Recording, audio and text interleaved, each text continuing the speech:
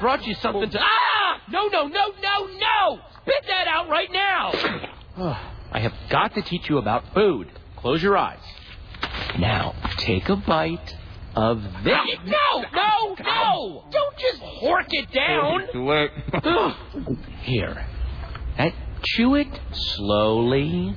Only think about the taste. See? Not really. Creamy, salty, sweet, an oaky nuttiness. You detect that? Oh, I'm detecting nuttiness. Close your eyes. Now taste this. A whole different thing, right? Sweet, crisp, slight tang on the finish. Okay. Now, try them together. Okay. I think I'm getting a little something there. It might be the nuttiness. See? Could be the tang. That's it. Now, imagine every great taste in the world being combined into infinite combinations of tastes that no one has tried yet. Discoveries to be made. I think. You lost me again. Yeah. But that was interesting. Most interesting garbage I ever had.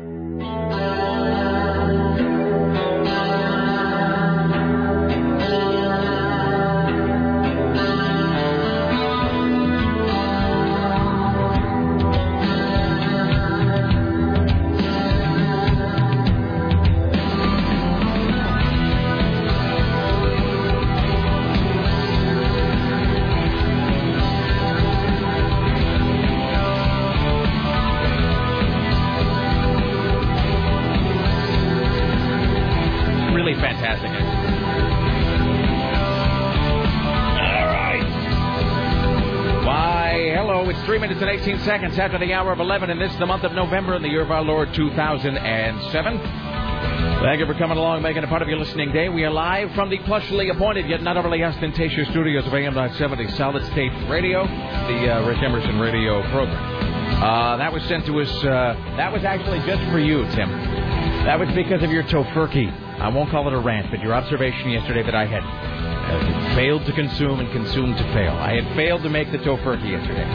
So the guy sent the Ratatouille clip. That's actually one of two. I'll do another one later this month. We've got one of two clips from that film. All right. And I don't know who plays the fat brother, but it's a whole sequence where he's in the... And I'm not giving anything away. Whole sequence where he's in the alley and he's trying to get his fat brother to appreciate, like, the joy of food and blending different flavors together, and of course the brother's just intent on stuffing trash, like actual literal trash, into his mouth. Anyway. All right. What are we doing? I don't even know. It's 503-733-2970 today. It is Wednesday, and welcome to day 12. It's 503-733-2970. You want to join us with your comments, your clarifications, your corrections, your 2 cents, your what have you. Richie Bristol is standing by, ready, willing, and able to pass along your observations about the interesting, the groundbreaking, the tedious, the whatever, the what have you, the ends, the odds, the somewhere in between. It's 503-733-2970. 503-733-2970. You can also email if you like. It's rick@rickemerson.com, Sarah at 970.am, Tim at 970.am, or Richie with a T at 97. I'm sorry.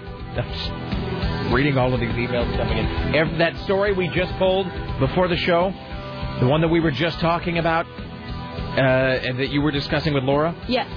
I just had like 100 people send it. It must have somehow just entered the interwebs, because I had like 100 people just send me that at once. I refreshed my inbox, and there it is. I can't believe 100 people didn't send you that video that I found yesterday that we're going to play today. Oh, no. Well, yeah, we'll get to that. Did anyone send that to you? No. Huh. No, you're the only one. So we'll get to that later on as well. All right. Hello. It's Wednesday. Okay, so before we do anything, here's what's coming up. The triumphant return of CNN radio correspondent Lisa Desjardins. She will join us today. We'll also talk to Steve Kastenbaum and Ed McCarthy. Here's what we're going to do with each of those people. Lisa's going to come out and talk about the Republican debate, which happens tonight. The only thing that's even remotely interesting about it, well, A, it's a CNN-run debate. So we'll get to see if they get excoriated again tomorrow for favoring one candidate over another, which is what happened after the Clinton thing. I don't think so. They're calling it the Anderson-Cooper debate. They're not mentioning candidates. Really? Is that true? Yeah. The Anderson-Cooper debate. All right. Do you prefer Paul Mitchell or Vidal Sassoon? Anyway, and I guess it's all YouTube questions or something tonight. I guess that there's everybody sent in some sort of YouTube query, and that they're going to pull 40 or 45 of them, so it's just going to be a bunch of whatever. Anyway, so that's so we'll talk to Lisa about that tonight. Not that I really care. I mean, it's not going to be that interesting if John McCain doesn't go crazy, which seems like less and less likely with every passing month because he just seems old and tired. I was listening to NPR last night. I was flipping by, and McCain was on NPR being interviewed. It was some sort of it was like some 40-minute thing about health care. And I sat and listened to it for just a little while, kind of. And the only reason I really pay attention to John McCain now, it's sort of like, it's like how, it's like you would go see G.G. Allen just because you wanted to be there the night that he finally snapped and just shot himself in the head on stage. And, and of course it never really happened. And so it is with John McCain. You kind of are waiting for the day that he's going to go all Stockdale on everybody. And I just don't think that's going to happen at this point. Can you sweeten my mic just a little bit? Thank you so much. Let's see what else. Steve Kastenbaum will join us today about the ongoing Broadway labor dispute. Let's see. And we'll talk to CNN radio correspondent Ed McCarthy about O.J. Simpson, who pled... Do you have a rim shot?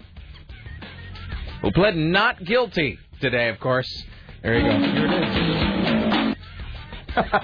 Do you understand all of those charges? Yes, sir. And to all of those charges, how do you plead, Mr. Simpson? Not guilty. Bam! That's awesome. Thank you, Orenthal James. Thank you. So we'll talk to, and you can, and the thing is with that, you could just, even as they just play, OJ's not guilty, and he tries to say it all forcefully, like he's just really convinced of it, like to his core. Even as he says that, you can kind of sense a great disturbance in the force, as though Jim Rube cried out and was then silenced. Because he knows he's going to be spending like the next 9 months of his life in Las Vegas, watching that guy on trial for a third time. On trial for a felony that's the third time in 10 years. Anyway. We need to find a way to go down there. It is news. Oh, no. We're all over that. No, we're gonna make that happen one way or the other. Believe you me. Let's see. Big Zeppelin giveaway continues today. Today we're actually going to try and have somebody win this. I mean, I know that I'm going out on a limb. We have the Zeppelin 6-disc giveaway pack. Song remains the same on DVD. Song remains the same on CD. And, of course, the Zeppelin 2-disc Mothership collection, plus a Holiday Ale Fest gift pack. So we'll try again, and we might even do it this hour. Probably not, but we'll try to do it a couple times because, we took like 9 callers in a row yesterday, and nobody was able to do it. I mean, there's going to be... It's not like I have to get them all given away this week, but really. So we'll do the Zeppelin giveaway today. In honor of that, we will be doing the top 5 underplayed Zeppelin songs of all time. Top 5 underplayed Zeppelin songs. We've also got It's the Worst Song You've Ever Heard. Actually, 2 of those. I had one that I brought in yesterday that we didn't get to, and then Sarah actually located one as well. So we may, in fact, have 2 installments of It's the Worst Song You've Ever Heard. Let's see. I've written a bunch of other things down. Is there anything else that I even want to tease at this point? Probably not. So there's a whole bunch of other stuff, but those are the big things today. So Lisa Desjardins, Steve Kastenbaum, Ed McCarthy, top 5, the Zeppelin giveaway. It's the worst song you've ever heard. Mr. Skin from MrSkin.com at 1:30. Creepy Jessica Simpson news. Britney Watch coming up today. That's pretty much it. We're joined today, as are we always, by the lovely and talented Sarah X. Dillon. Why, hello, and how are you? Sorry, I keep getting emails from that douchey guy that wrote me something, so I just told him to stop writing to me. You'll forgive me if I ask you to clarify which douchey guy. The one who said I was a stupid AM radio bitch. The guy with the email. I don't remember that. We talked about it on the air. This is the guy yesterday? No, it was a couple of days ago. He's the one who wrote... Dear Sarah, is it fun to be an AM radio weirdo loser? Remember? Was this the same day that we had the hate calls about Tim and I? Yeah. I don't remember him calling you an AM radio bitch. Did he really say AM that? radio weirdo loser bitch from Portland. Whatever happened to my hate lady? What's that? Whatever happened to my hate lady? I still got it. We just haven't played it yet. No, so I told him, I'm like, don't send me. I'm like, stop writing me. Don't feed the troll. Seriously, I'm like, just stop writing me.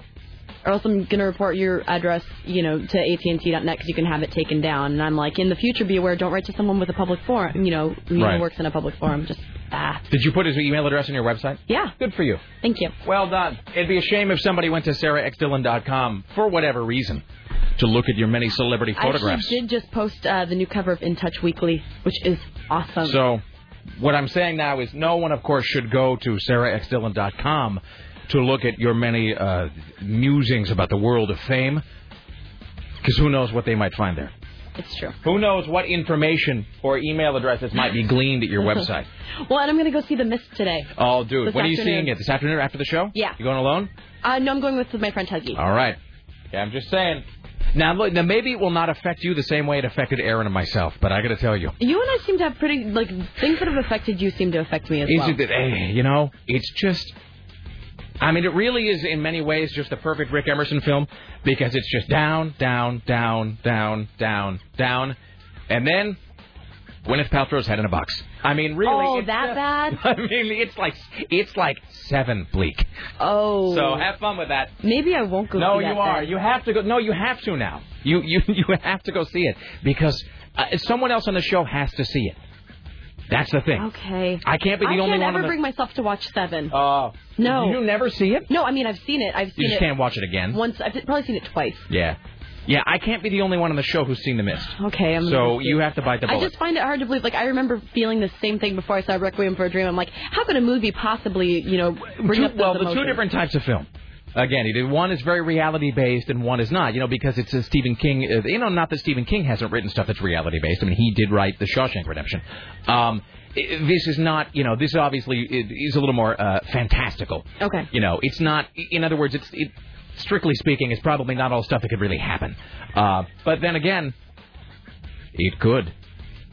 All right, there you go. I thought you were going to talk about zombies again. No. Well, that could happen, too, but we won't talk about that just now.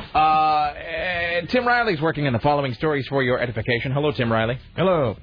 An Oregon astronaut gets ready to blast into outer space. A battleground man accused of stealing from a church is elected to public office. A South Carolina bank denies a man an account opening when he tries to open it with $1 million bill. Katie Couric isn't happy again after CBS writers plan to strike the day of her scheduled debate on December 10th. And Britney's caught shoplifting and denies pregnancy reports. Fantastic. By the way, I just got this email from one of our many, many delivery drivers. This is Courier Dan. He says, Rick, Honey Baked Ham, is that a company? Yes, it is. Okay. I am just reading this email, by the way. I'm not saying this for consideration or in a trade for... Although I guess it doesn't matter. You'll hear why. He says, Rick, oh my, Honey Baked Ham has me to be delivering cookies...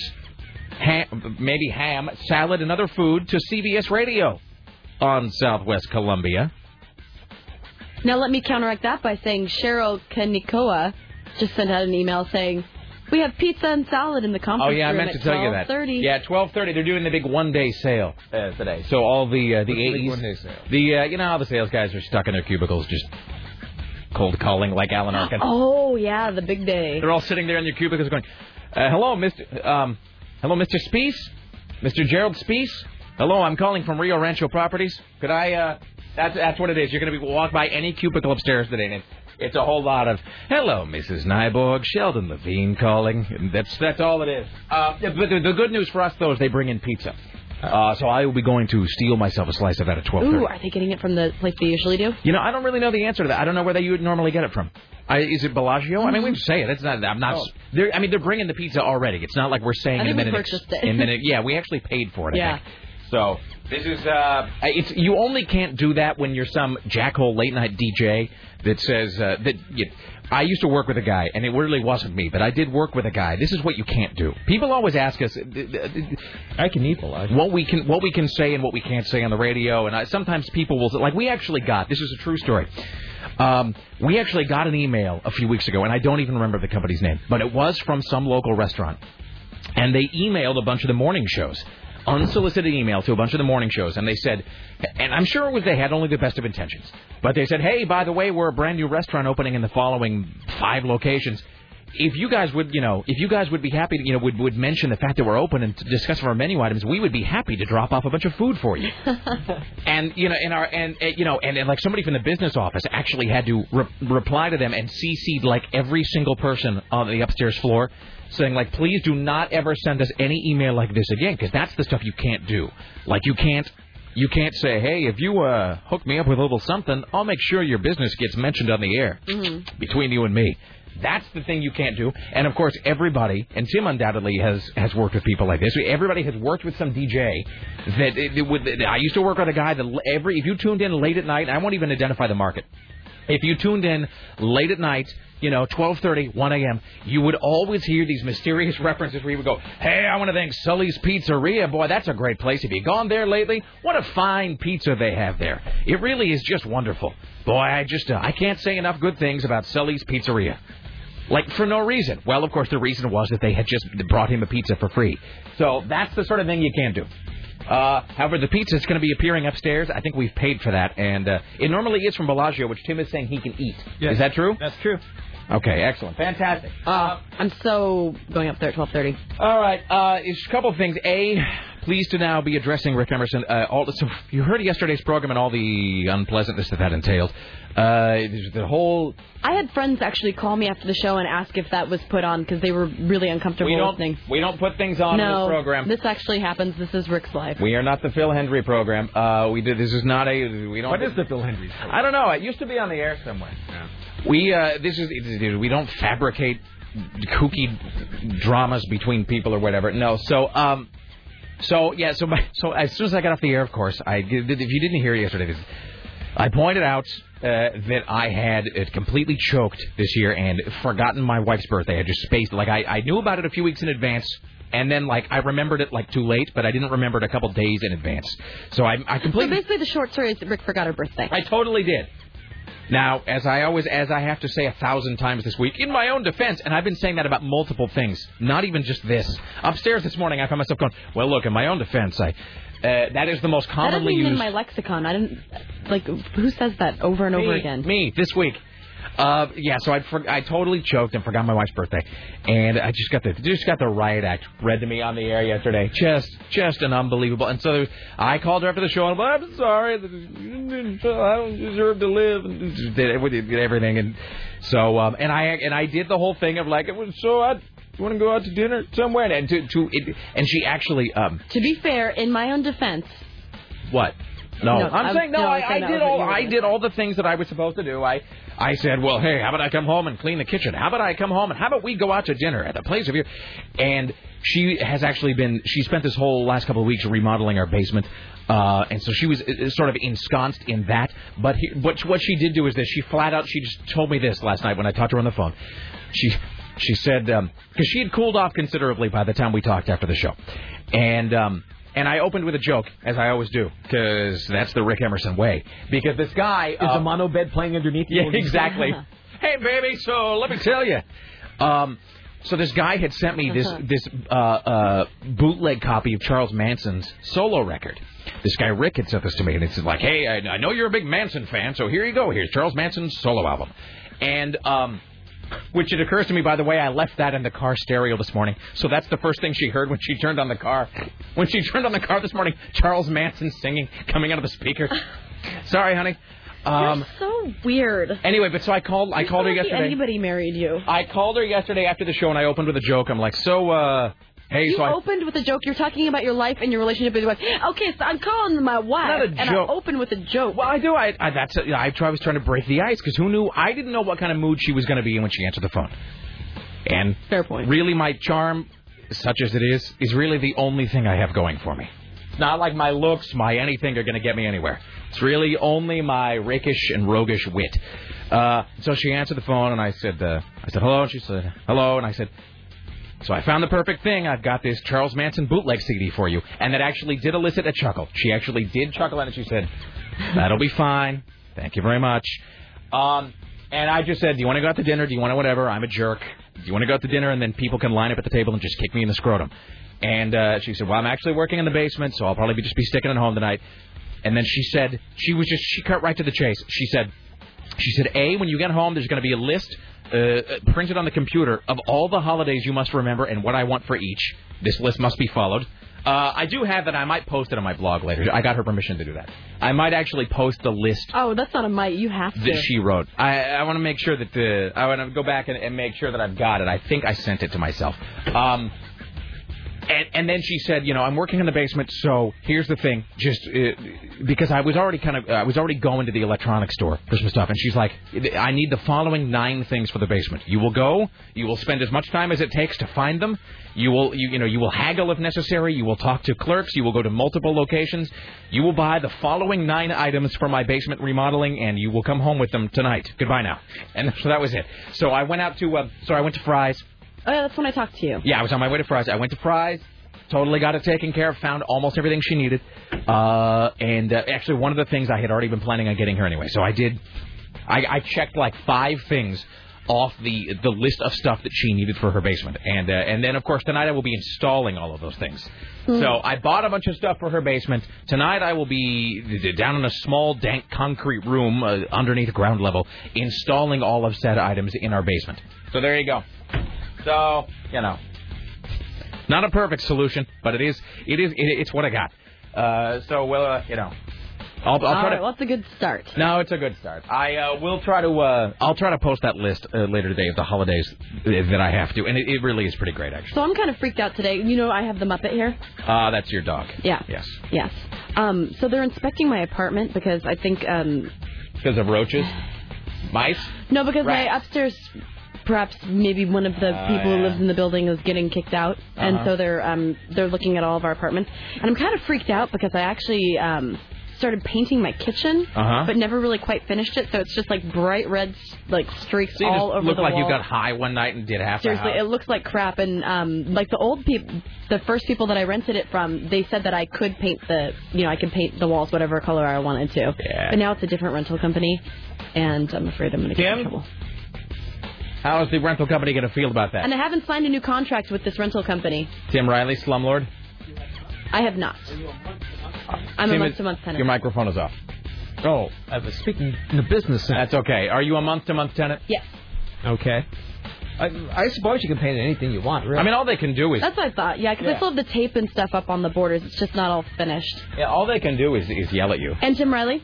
So when all that dirty water went through my ceiling into my kitchen... This is like being a doctor at a cocktail party. Do you have renter's insurance? I don't have renter's You insurance. got to have renter's insurance. You're screwed. I'm screwed? Yep. Sorry. You have to have renter's insurance. Yep. Okay, well, I don't. No, seriously. Because like if the ceiling caves in, a fire destroys everything, it's cheap and it'll... So should I get it now in case the ceiling caves in from all the water damage? Yeah, well, something could happen tomorrow. Okay, because I think it is because the ceiling's starting to crack. You have to have renter's insurance. Get that rental No, sir, I'm not trying to be your dad about this. No, but you're kind of panicking me, though. Okay, well, where do I get renter's insurance? How do I do such a thing? Any insurance company. I just call an insurance company? I will, off the air, I will recommend one. Oh. Okay. So, I don't want to do it on the air, but off the air. Okay, because I left them a note asking them to clean my floor because it's really stinky. No, you gotta get renter's insurance. Not because anything's gonna happen, but because it could happen. Same reason you gotta have car insurance. That's weird, but they're paying to repair all of the other stuff. Well, it's their building, but renter's insurance is not to repair the building. Renter's insurance is like if the ceiling caves in and destroys everything you own. Okay. Like so it's not protecting the building; it's protecting my assets. It's protecting because an apartment is a place for your stuff. Yeah. So, what if all of your stuff is destroyed? Your record collection, a computer, a television, rugs that you may bring in and put down, a bed. That's true, and it does look like the house is pretty much falling apart. Yeah. Because I love that. I mean, that's the price you pay. And you may say to yourself, well, I don't own anything really valuable. But you know what? Say that to yourself if it's all destroyed. Say, well, it wasn't worth anything anyway. I mean... having to replace all that stuff is not going to be fun if it gets, a fire, whatever. You got to have renter's insurance. Okay, I'll have renter's insurance by the end of the show. Sound like a Bruce Williams. I know. I'm starting. Kiddo, now did you I'm all have panicked. a lawyer? And make sure you have car insurance too, in case you accidentally step on the gas instead of the brake in front of the house one of these days. Then you'll need both. A couple observations here, then we got a break. I was at Fry's last night, as I said. I wrote this down to myself, and I mailed myself this question at 7:20 last night. Who has boom boxes at this point? I went to a seminar a couple years ago here. A seminar about how to make more money from home? No, it was a radio seminar. This woman was playing air checks from the 1980s. Well, that makes sense. Boombox. Well, if you're going to play air checks from the 1980s, that really... It was the Oregon Association of Broadcast. Of course. There was a whole aisle of boom boxes, or, as they used to be called in the 80s, ghetto blasters. The entire aisle... And you know what I'm talking about, the big, huge, gaudy ones? Yeah. with the double cassette deck in front, like you need that at this point. The big-ass speakers, it looks like the top half of a robot they or had something. a couple in that little room I used to work at the old building. And Fry's, it just doesn't make any sense, though, because that's so much the city of tomorrow, that place. It's so bizarre that Fry's would have an entire aisle of boomboxes. I don't really have any other observation to make about it, except it was just weird. It's like seeing an entire aisle of, like, I don't know, like an entire aisle of 8-track players or something. It's just... you could ask somebody there, but they'll give you the wrong answer. Oh, and they'll take forever. Yeah. I love Fry's, but goddamn do they have the worst customer service. Well, Douglas Copeland even notes that in Microsurf, there's a whole little riff about the terrible customer service at Fry's, which you will totally suck up because it's such a great place. Yeah. Also, okay, so that's my one Fry's observation. Also this is an absolutely true story. Again, we do not create radio flammery here. I don't manufacture anecdotes to amuse you. My own life is stupid enough. So I get off the air last night, after all the unpleasantness of my wife and so forth. I go to pick up my laundry. And there is the laundry that we go to. A lot of the people here use this laundry. And I've talked about this before. They do washing and folding by the pound. And so I go in, and I should say in advance that I'm not trying to pander in any sort of stereotyping. It's run by a woman who clearly English is at least her second language, quite possibly her ninth language. And so she drops it. She does what a lot of people who learn English later in life do. She drops articles. She doesn't say, like you talk to the people who are from Russia, and they drop the and... Welcome, great clip. Yeah. Exactly. You want haircut. That's totally what it is. Here is Tomb of Glorious Lenin Leader.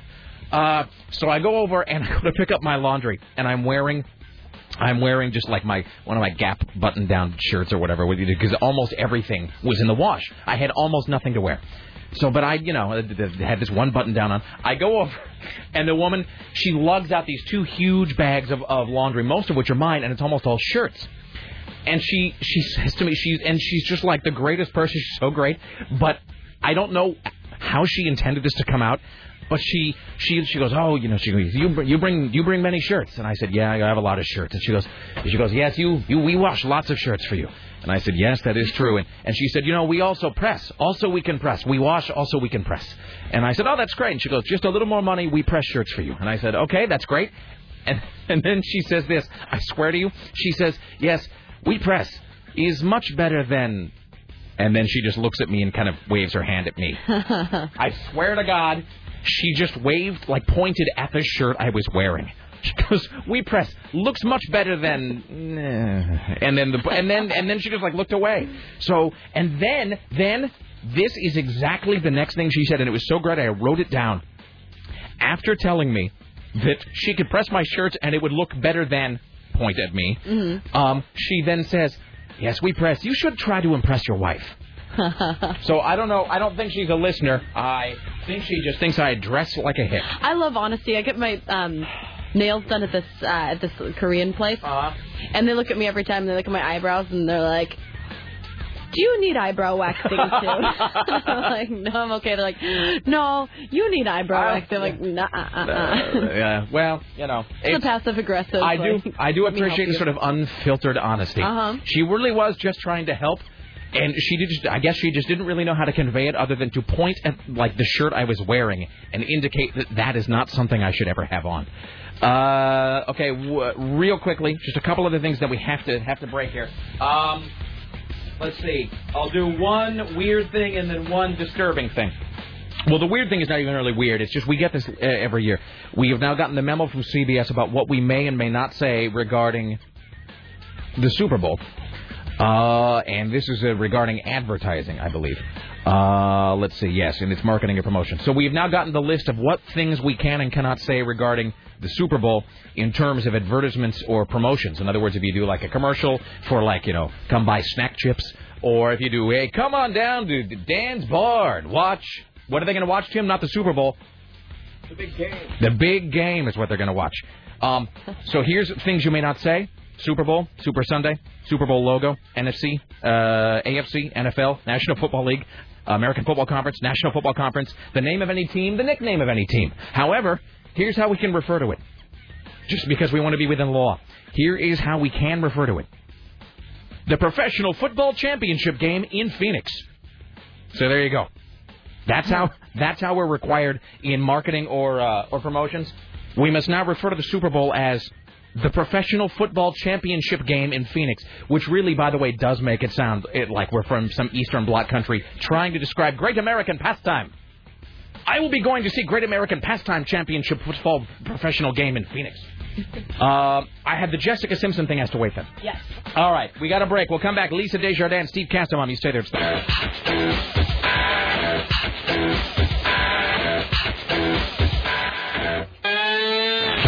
All right, I'm reviewing the letter written by my wife here. Did she write the contract as well? Is this the contract? Well, this is basically what it is. It's not so much a contract. I have to sign it. I can't wait to tell Lisa what you did. Well, then, let's get right to it, shall we? From the hills, CNN radio correspondent and future Rick Emerson Loather, Lisa Desjardins. Hi, Lisa. I can't imagine that's true. Why would that be true? Why don't I just busy myself with readying this blog post, and Sarah can talk to you for a few. So Rick and his wife have been together for many years, and they've been married for a few. He forgot her birthday. Hi. Oh. Completely forgot it. She had to remind him later on in the day, around dinner time, that it was her birthday. Oh, and not only did he forget it, he never even bought her anything in the first place. See, now here's... You know, Seamus, our friend Seamus suggested something that I could have done but did not. I did not take the Weasley way out, which is, and this was Seamus' suggestion on my MySpace. He's like, dude, you totally should have just claimed that you purchased something on Amazon but it hadn't arrived yet, and then actually gone there and had it overnighted. So he's like, I totally would have done that. I would have claimed it was in the mail and then immediately gotten on the internet that night and had it overnighted for like $100. So I did not do that. Now the Emerson Nation, I feel like Amazon's going to get a lot of overnight orders in the next 5 months. It's a great idea. Yeah. No, there were two great ideas. One was that, claiming, baby, it's in the mail, and then, having it like FedExed. The other great idea was, and this was a woman who suggested this, creating in advance several small wrapped gifts and sort of generic-y loving cards, stashing them all around the house. And that way, if you are ever caught unawares by a holiday, you're like, you forgot my birthday. No, I didn't. Hold on. Duck into the bathroom. And, it's up there in the rafters. You pull it out. Here's your birthday present. Which is a great idea. That is fan-freaking-tastic. And I am totally... That is a fantastic idea. And because my wife is not listening today, I'm going to do that. That's a thing I'm going to do. That plan is going into effect, like, today. So, no, my wife... I may do that, too. I'm bad with dates. I'm bad. Like, I've never forgotten a birthday, but I'm pretty bad. Well, people like you and I... He's a special kind of person to forget a birthday. Lisa, you and I, we've got things to remember. We've got dates to keep fixed in mind. Don't lump Lisa into your category. I'm trying to bring her into my tent here. Thank you, Sarah. I'm trying to bring her under the Emerson umbrella. So I will be posting this on my blog later, I think. My wife has created now a list of holidays that I am required to remember and what I have to give her for each. Oh, well done. Yeah. Well done on that. Yeah, that's exactly what I thought. Yeah.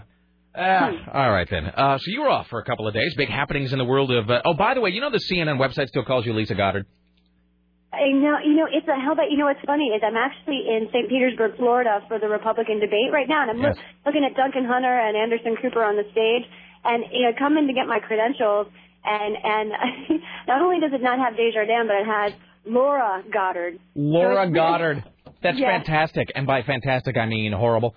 So apparently Wolf Blitzer had trouble with. Yeah, it's a bloody mess right now with the name, and I'm actually kind of enjoying it. I feel like I have multiple personas. I was telling Amanda Moyer, I put my glasses on, and I feel like one person. I take them off. I feel like another. So you sort of got like a Clark Kent, Lisa Desjardins thing going on. That's what it is. That's exactly what it is. All right. So what time? Pardon me, a little something there. What time Pacific time does this debate start? What time is specifically on the Pacific? It's 5 p.m. 5 p.m. Pacific is when this debate. 5 p.m. Pacific. Yeah, all right. 5 to 7. And this is a YouTube debate. So are all of the questions in this debate coming from like YouTubers or right? These debates 2 hours long, and when you're going into the debate, 2 hours of these guys, even to us who cover them, it sounds like a long period of time. We've talked about this after the Democratic debate, which went pretty fast, but in these 2 hours for the YouTube debate, they fit in 40 questions. They're all video questions. There's a huge screen, and that's why these candidates, Duncan Hunter, and we had John McCain was here a few minutes ago, spend more time on stage before the debate because they have a special monitor in their podium that they look at, and It's all this crazy cyber internet world that they didn't have as kids. Did you really just say it's this crazy cyber internet world? Yeah. It's a crazy series of tubes. It is a series of tubes. All right, so the Google is also a key factor. Let me ask you this: do you lament, as I do, that we are now raising a generation of children who don't really know how to spell the word Google nor what it actually means? I do. I lament many things that touch on that exact subject. All right. So for the actual debate, did you see this thing about how Mike Huckabee is somehow polling ahead of the pack in Iowa? Yeah, that's right. And I mean, now he's got to watch it because he doesn't want to peak right now. He needs to keep that momentum going if he's going to make it to January 3rd. But there's 36 days between now and the Iowa vote, and these guys are scared. You're going to see them, I think, take some shots at Huckabee because he's got that special prize vote that they all love. The conservative, fundamentalist Christian voters, they're all going with him. Thompson is not really getting them the way he had wanted to. Well, the thing about Fred Thompson is he really should have just come in like the week before the nomination. And just been like, hey, I'm Fred Thompson, hunt for Red October. And they would have brought him, he would have swept in on a... Really, he would have been swept in on a wave of like, hey, he's somebody different and we kind of recognize him. But, I mean, that's true. It is our assessment here at CBS Radio Portland, and this is only our assessment, is that just he's like gum in which the flavor was almost immediately chewed out. It's funny. I mean, he definitely does have a different style, and that's what his people will tell you, that he is just as vigorous as anybody else. It's just his style is a little flatter, a little more John Wayne cowboy slow talker. But, I don't know. It definitely doesn't feel that way to me. It does feel like he has less energy when he's out campaigning than the other guys. And also he's, and we were just watching last night his appearance on ABC with George Stephanopoulos. When he clearly didn't know some really basic facts about the things that he was talking about, and he admitted, well, I just based my opinion on what I read in the papers, and I didn't really know. Yeah, so he has some real problems, I think, as a serious candidate. But he's got a chance tonight to try and get back on track. That was going to be my question. So what are with the Democratic debate, it was a whole lot of let's see Obama and Hillary go at it, and everybody else just sort of let's see Joe Biden look sad that no one was calling on him. What should we be looking for tonight? Like what should we be watching out for? Yeah, it's going to be a game of dodgeball where everyone is an individual team. Some folks are going to gang up on Huckabee. You're going to see them go after his record as governor in Arkansas. They're going to bring up maybe they might imply some ethics violations, some ethics investigations against him. They'll talk about taxes and immigration on Huckabee. Giuliani, they're going to talk about his record also in New York, maybe not being what people thought it was, but also kind of have this. They're going to get across this idea that Giuliani might do whatever he has to. He might do anything to win, kind of, that he's done things in the past. He's hired people in the past, like Bernard Kerik, that now are shady. Bring those kinds of things up with him, as well as immigration and abortion classics. Romney, it'll be your same flip-flopper stuff with him. But he's got to really try and get some distance in this debate, especially in Florida. Giuliani's way ahead, and Florida will be on the third day of major contests for Democrats, or for Republicans, rather. So Romney, you're going to see him go, I think, mostly after Giuliani, but you're going to see him and Giuliani fighting Huckabee. Thompson, I think you're going to hear him. This is one thing I'm most excited about, to hear his scripted quips and to see how they go, if they actually are funny this time as opposed to last time when they really didn't quite make sense. So I'm excited to see what his little jokes are going to be and how they go. I am all over this. I am setting my TiVo remotely as we speak so I can watch this tonight. So I do feel, just one little observation and then just a brief off-topic question before you have to go. Sure. I do feel Romney's not going to be president. He's not going to be elected to presidency anyway. But I do feel like he could really be I feel like he has a strong chance of being the vice presidential candidate because I think that's true. Because it's a way for Americans who are maybe a little bit skittish about his faith or his flip-flopping to sort of split the difference.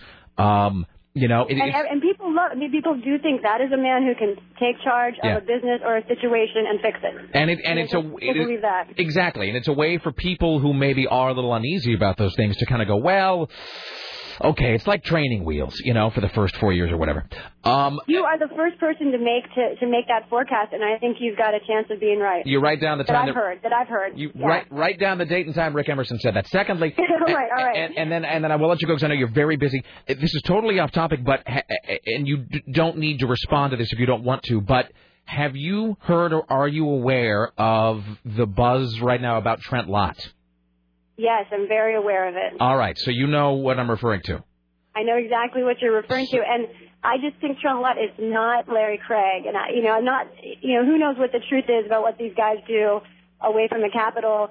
It wouldn't shock me that anybody at the Capitol had a whole other life, but I just think it doesn't stick to Trent Lott the way it stuck with Larry Craig because it's just not the same. All right, but who knows? But working with Trent Lott a lot, it's not the same. All right, and for people who don't know what we're talking about, I'll kind of clear that up a little later. I'm sorry to cut through that. I can tell you're getting close to break. No, no, it's okay. And it's just I really don't want to put you in a position of talking about something that is scurrilous gossip at best right now. So. It definitely is, and we've had a series of emails within CNN about this story, and every single one has the subject line, which I'm going to get myself into trouble with. Subject line, not for recording, in all caps. All right. And it's been just dozens of emails on this subject. So here's how we will split this difference. We will bid farewell for now, and then I will talk about this story a little bit so people know what we were talking about just now. And then, are you on tomorrow? I'll be back in Washington. They may tell you that I'm not available, but I will be available for you guys. So tell them that you already talked to me about it. All right. Because my plane lands at at 1:30 our time in D.C. So I've got plenty of time. Will do. All right. Have a great time tonight. I'll be watching the debate, and we'll talk to you tomorrow then. All right, great. Thank you, Lisa Desjardins, ladies and gentlemen, or Laura Goddard, as CNN refers to her. Okay. So these Trent Lott rumors may be found in my blog. I didn't want to put Lisa. You heard what she said, actually, that the official word from CNN is do not discuss, do not report. And that's why I figured that was the case. That's why I didn't want to put her in the position of a comment. But Larry Flint, America's hero, confirmed that Trent Lott, and again, we should say at the outset, as we always do with these things, by way of preamble, that we in the Rick Emerson Show are not Puritans, nor prudes, not intolerant in any way. People do what people do, whatever. And I believe the only and I think we have the same problem with people that Larry Flint has when they presume to pass some sort of biblical-esque moral judgment on others. Such as I don't know, fighting against gay rights legislation or opposing gay marriage. So the story is that Trent Lott was a target of Larry Flint's investigation, and we are simply reporting what has been discussed here. The rumor was that Larry Flint was investigating Trent Lott, and that Trent Lott retired because, I'm quoting now from a story about this story, that Trent Lott feared being outed as, quote, a boy renter. Oh. Now, we are not saying that is true. All we are saying is that the story is out that Larry Flint was investigating Trent Lott for being profoundly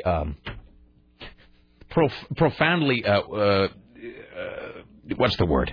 Well, anyway. A boy renter? I wasn't going to see because No, I mean, you're saying it's allegedly. I'm saying allegedly. I'm saying that and I think Larry Flint has now. I think Larry Flint has now confirmed that he was looking into Trent Lott. I'm trying to find that out right now. And again, whatever. I don't care about anybody's personal predilections. I really don't. Doesn't matter to me at all. Tap your foot wherever you want to, and with whomever, and whatever. But if you're somebody elected to office because you're going to preserve family values, which of course is code for heterosexual marriage, then you ought not to be out there. Whatever. Just anyway. So Larry Flint has posted. Let's see. Larry Flint says. Hustler magazine has received numerous inquiries regarding Trent Lott. He has been the target of an ongoing Hustler investigation for some time now. So Larry Flint has confirmed that Hustler was looking into Trent Lott, again, allegedly, because Trent Lott is, was a quote-unquote boy renter. So, anyway, there you go. So that's what I was asking Lisa about. And apparently CNN is not going to report on that. So, and we are simply reporting that it was an investigation to Hustler magazine. So can I ask? I mean, I don't understand. I think that's male. I think it's male. Well, what do you mean? What? So he's alleging that he rents male prostitutes? I think it's male prostitutes. I do, but that's boy renter. I do believe means, that you are. Okay. That you're picking up, the male tricks or whatever. I'm assuming. You'd have to ask Scotty J, really, to be sure, but I'm pretty sure that's what that means.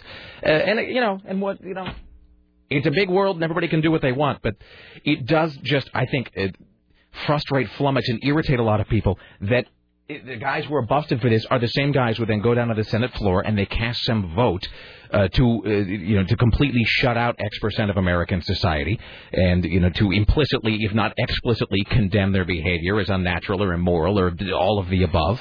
And then they're at home, calling, Vito to come over and give them a rub down or something. So it's just, I think sits poorly with people.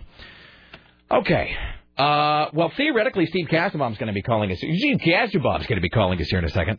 Slipped into DJ voice there for a second. But, I don't really know. So, that being said, let me read this creepy Jessica Simpson story. All right. Who knows the story I'm about to read? All right. Oh, yes, I do. I'll send Steve an email right now. Jessica, well, the thing is, it's probably too late at this point. Okay. If he doesn't call within the next minute or two, because we're coming up on a break, we got the news hour to get to, get all the stuff, things. Report. Jessica Simpson's dad, of course, set her up with Tony Romo. Jessica Simpson can thank her father/manager/creepy leching guy, Joe Simpson, for her new beau, Dallas Cowboy star Tony Romo, the New York Post gossip column page 6 reports. Joe and Tony have been friendly for a while. Joe's a huge Dallas Cowboy fan. He even said on his website a year ago, or Tony said on his website, that he had a crush on Jessica Simpson. Jessica had been in Nashville and Dallas recording her new country album. When Tony found out, he called Joe Simpson and says, I know your daughter's not dating anybody. Jessica Simpson's like 50 at this point. Guy calling Joe Simpson, which, by the way, is just an indication of how everybody is aware that that's some bizarre, weird, messed up, dysfunctional family. That is so creepy. Anyway, so blah, blah, blah, blah, blah. So, earlier this month, Simpson told The View that she wants a real man and one who likes babies. All right. Well, there you go. So there's that. Well, I probably shouldn't get into anything else here. Let me just read a couple of emails. You saw my the blog posting? Yes. How do you feel about that? Is it okay? Oh, it's perfect. All right. Laura's genius. All right, so I'm going to post this. Let's see here. I'm posting this now. So you can go to rickemerson.com, by the way. There you go. All right, it's 503-733-2970. Let me read this email. Rick, this email says, so what you're saying is you forgot your wife's birthday and now she's gone and done all your work for you by marking all the holidays and telling you what to buy her, removing any and all doubt as to what to do. I am failing to see any downside to this. It sounds like in the long term you may be the winner. Well, it does actually simplify things quite a bit for me. So, I like the way it's worded. It's very clever. Now that she's, you know what? I was talking to Todd the Corpse about this a while back, actually. He was talking about how he fancies himself kind of a sharp guy, but his wife just opens her mouth and completely shames him with her knowledge about things. And he asked me if that ever happens. And I've said for the longest time that my wife is both smarter and funnier than I am. She has an amazing ability to turn a phrase, to sort of sum things up. It just, with an economy of words. Because I just sort of say everything with the most words possible. I just sort of do this verbal carpet bombing, and I hope that there's something funny in there somewhere. And my wife sort of lays back, like in the tall grass in the weeds, and then she comes out and just says, like, one line that is just perfectly crafted and phrased and put together. That's just hilarious. And way funnier than I am.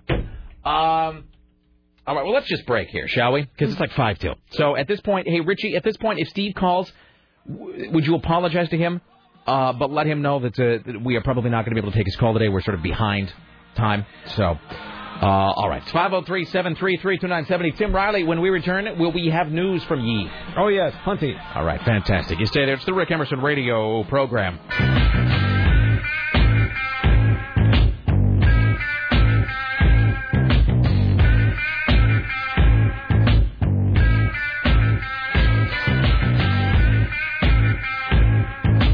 It's the Rick Emerson radio program. I'm sorry, what were you saying about the mist? So I shouldn't see it by myself? Oh, I don't care. It doesn't matter to me. I mean, but it's I won't be there. Enough. I don't know that anybody being there is going to make it less scary, frankly. Okay. Because really, at the end of the night, you're alone in your own head. So. And in my own apartment. Seriously. So, you know what? Is he bailing out of the movie? No, I haven't heard back from him. I don't know. I'm just saying. He was out pretty late last night. I know. Look, maybe he'll go with you, maybe he won't, but it doesn't matter because you're going to be alone in the pitch blackness of your own room later on tonight when the monsters come for you. So that's all I'm saying. All right, ladies and gentlemen, at the Ministry of Truth, your personal savior, Tim Riley. Time for the Rick Emerson Noon News Hour from AM 970 Solid State Radio. And now, from the Ministry of Truth, this is Tim Riley. Speaking of movies, I have a 4-page ad here for a Johnny Depp Christmas movie entitled Sweeney Todd. Oh, yeah, that's the musical about the barber that kills people, right? I guess so. I guess. I know that I'm supposed to know about it. All I know about Sweeney Todd, 2 things. Well, really, no, it's just A. That Sweeney Todd is in that Kevin Smith film, Jersey Girl. That's what they do on stage. They do the musical of Sweeney Todd, which I guess is hilarious because it's like children doing a pageant about a barber who I guess cuts people's throats. So it is Tim Burton and Johnny Depp, and that you can't really ever go wrong with that combination. Let's see here. Yeah, there you go. Directed by Tim Burton, screenplay by John Logan, starring Johnny Depp is Sweeney Todd. He ceased to be my hero after he sold out to Disney. Who? Johnny Depp. Really? Yeah. Oh, here we go. So it was a musical by... I did not know this. It was a musical by Stephen Sondheim and Hugh Wheeler. Wheeler? I barely knew her. And so... I believe Stephen Sondheim is going to be here in March, and he's going to be interviewed by Frank Rich on stage. I thought he was dead. I'm glad he's not, but I thought Stephen Sondheim was dead. Maybe it's another Stephen. But I thought that's what I read. Stephen Baldwin? Yeah. All right. Well, there you go. So... No. I hear good things about this. It's just I have such a limited knowledge of... Oh, by the way, before we actually do the news here. So, yesterday I did my top 5 show tunes. Today we'll do the top 5 underplayed Zeppelin songs because that Zeppelin contest we're doing. Sarah, tomorrow you are doing your top 5 show tunes? Yes. All right, fantastic. Tim, Friday, top 5 show tunes? I suppose I could, yes. Excellent, fantastic. Then it'll be a clean sweep. All right, ladies and gentlemen, here is Tim Riley. So another big storm is coming in. Expect the rain to move into the area at 4 o'clock, the minute I step off the mat. And you know what happens is that big storm happens, and it comes through, and then about an hour later, this heavy white fog descends on everything. And that's just about the time you take the dogs out for the bathroom breaks, too. Mm-hmm. What time are you going to see the movie, sir? I don't know, like around 4:35. That's so great. See, so by the time you get out of the mist, the mist will actually be here. Fantastic. Wonderful. So this heavy rain is going to stick around through the night into the morning. The snow level will drop to 500 feet overnight. That means they could see snow in the richer neighborhoods of Portland. Yes. So that's that. That's okay. They have people to take care of that. They do. Then we have a man accused of stealing thousands of dollars from his church in Battleground. He has been elected to public office in his town. Art Nelson faces 12 counts of theft. He goes on trial December 19th. Members of the Grace Fellowship of Ridgefield, where Nelson is a deacon, claimed he wrote himself thousands of dollars worth of checks that are actually meant for charity. Meanwhile, the special election results have been tallied, and Nelson has come out on top for his bid for the seat in the Battleground City Council. Well, they're salt-of-the-earth people there, Battleground. So they're very forgiving. Make it out to Reverend Cash, please. Yes. Speaking of court, well, let's talk about the O.J. thing. He has pled not guilty to armed robbery charges in Vegas. Do you understand all of those charges? Yes, sir. And to all of those charges, how do you plead, Mr. Simpson? Not guilty. Yes, he replied to several questions by the judge, Jackie Glass. Is Orenthal James Simpson your true name? Yes, Your Honor. How old are you, sir? 60. Yes. How far have you gone in school? Junior college. Do you read, write, and It took a long time to come up with that answer. I don't even know. What was the answer? He said senior year of college? I think so. I think he dropped out at senior year of college. All right. I know the feeling. I don't really care that much. The judge reads the counts against O.J. Counts 1, conspiracy to commit a crime. Ooh. Count 2, conspiracy to commit kidnapping. Count 3, conspiracy to commit robbery. Count 4, burglary while in possession of a deadly weapon. Count 5 and Count 6, first-degree kidnapping with use of a deadly weapon. Counts 7 and 8, robbery with use of a deadly weapon. Count 9 and 10, assault with a deadly weapon. And counts 11 and 12, coercion with the use of a deadly weapon. I do all. Really, honestly, once they get into double digits in the number of counts, that is God telling you to cop a plea. Plead out, OJ. Let me ask you this. Does it sound linguistically inaccurate to you guys when they say someone pleaded not guilty? I always say pled. Pleaded doesn't sound like it could possibly be right. It's like to lodge somebody in jail. Yeah, it doesn't. Bruce hates that word, too. It seems like it doesn't really work somehow. It's like, here's the other thing. Do you realize I'm going to be 35 years of age, and I do not know. You're now in the geezer demographic. It's true. I'm going to be leaving. I'm going to be leaving the lower end of our own target demographic soon. So I am, as I said, but out of school now for 16 years, something like that, and I still don't know swim, swam, or swum, drink, drunk, or drank. Oh. I just don't. And don't bother calling about it because you'll explain it and then I won't remember it. But I still don't know how to do that. It's like the. But you don't need it. She and I went to the mall, her and me went to the mall, or whatever it is, and I know that there's a whole trick you can do in your head, but it's like the trick takes more time than it's even worth, so I just don't do it, so I just guess. I just say kind of whatever sounds right at the time. Everybody has their own sort of linguistic Achilles heel. That's mine right there. All right. Here's Tim Riley. Well, a man asleep in his bed narrowly escaped injury early this morning after a car came crashing through the wall of his bedroom. Maria Mendoza of Salem was traveling on Highway 99E at 2:45 this morning when she fell asleep at the wheel. Her Honda Civic left the roadway, crashed through a wooden fence, and smashed into the rear section of a home occupied by Nathan Irv. The car came to a stop about 2 feet from the bed in which he was sleeping. Neither Irv nor Mendoza were injured, and no citation. Irv doesn't sound like a real name. Irv sounds like just some sort of ERV. ERV? Mm-hmm. Irv. So it's not even short for Irving.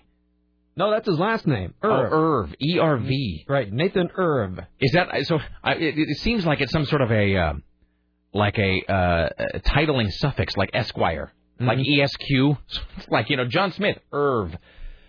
Rick, you will totally love the movie Sweeney Todd, the Demon Barber of Fleet Street. It is not only about an insane barber that slits the throats of those who've wronged him, but then he drops them into a pit and the neighbor cuts them up and cooks them into meat pies. Also, there is singing. So what we have is Johnny Depp, killing, Tim Burton, cannibalism, Alan Rickman, and it's a musical. Also based on a true story. And Helena Bonham Carter. Really? Fantastic. Yeah. Kara sent me an email about this a while back, because she's like a big theater nerd, and we were talking about, it might have even been Sweeney Todd, it might have been this same movie that I then forgot about. And she sent me a big thing saying it was a bunch of killing and singing and dancing and Alan Rickman. Alan Rickman, I'm sold on that right there. All right, here's Tim Riley.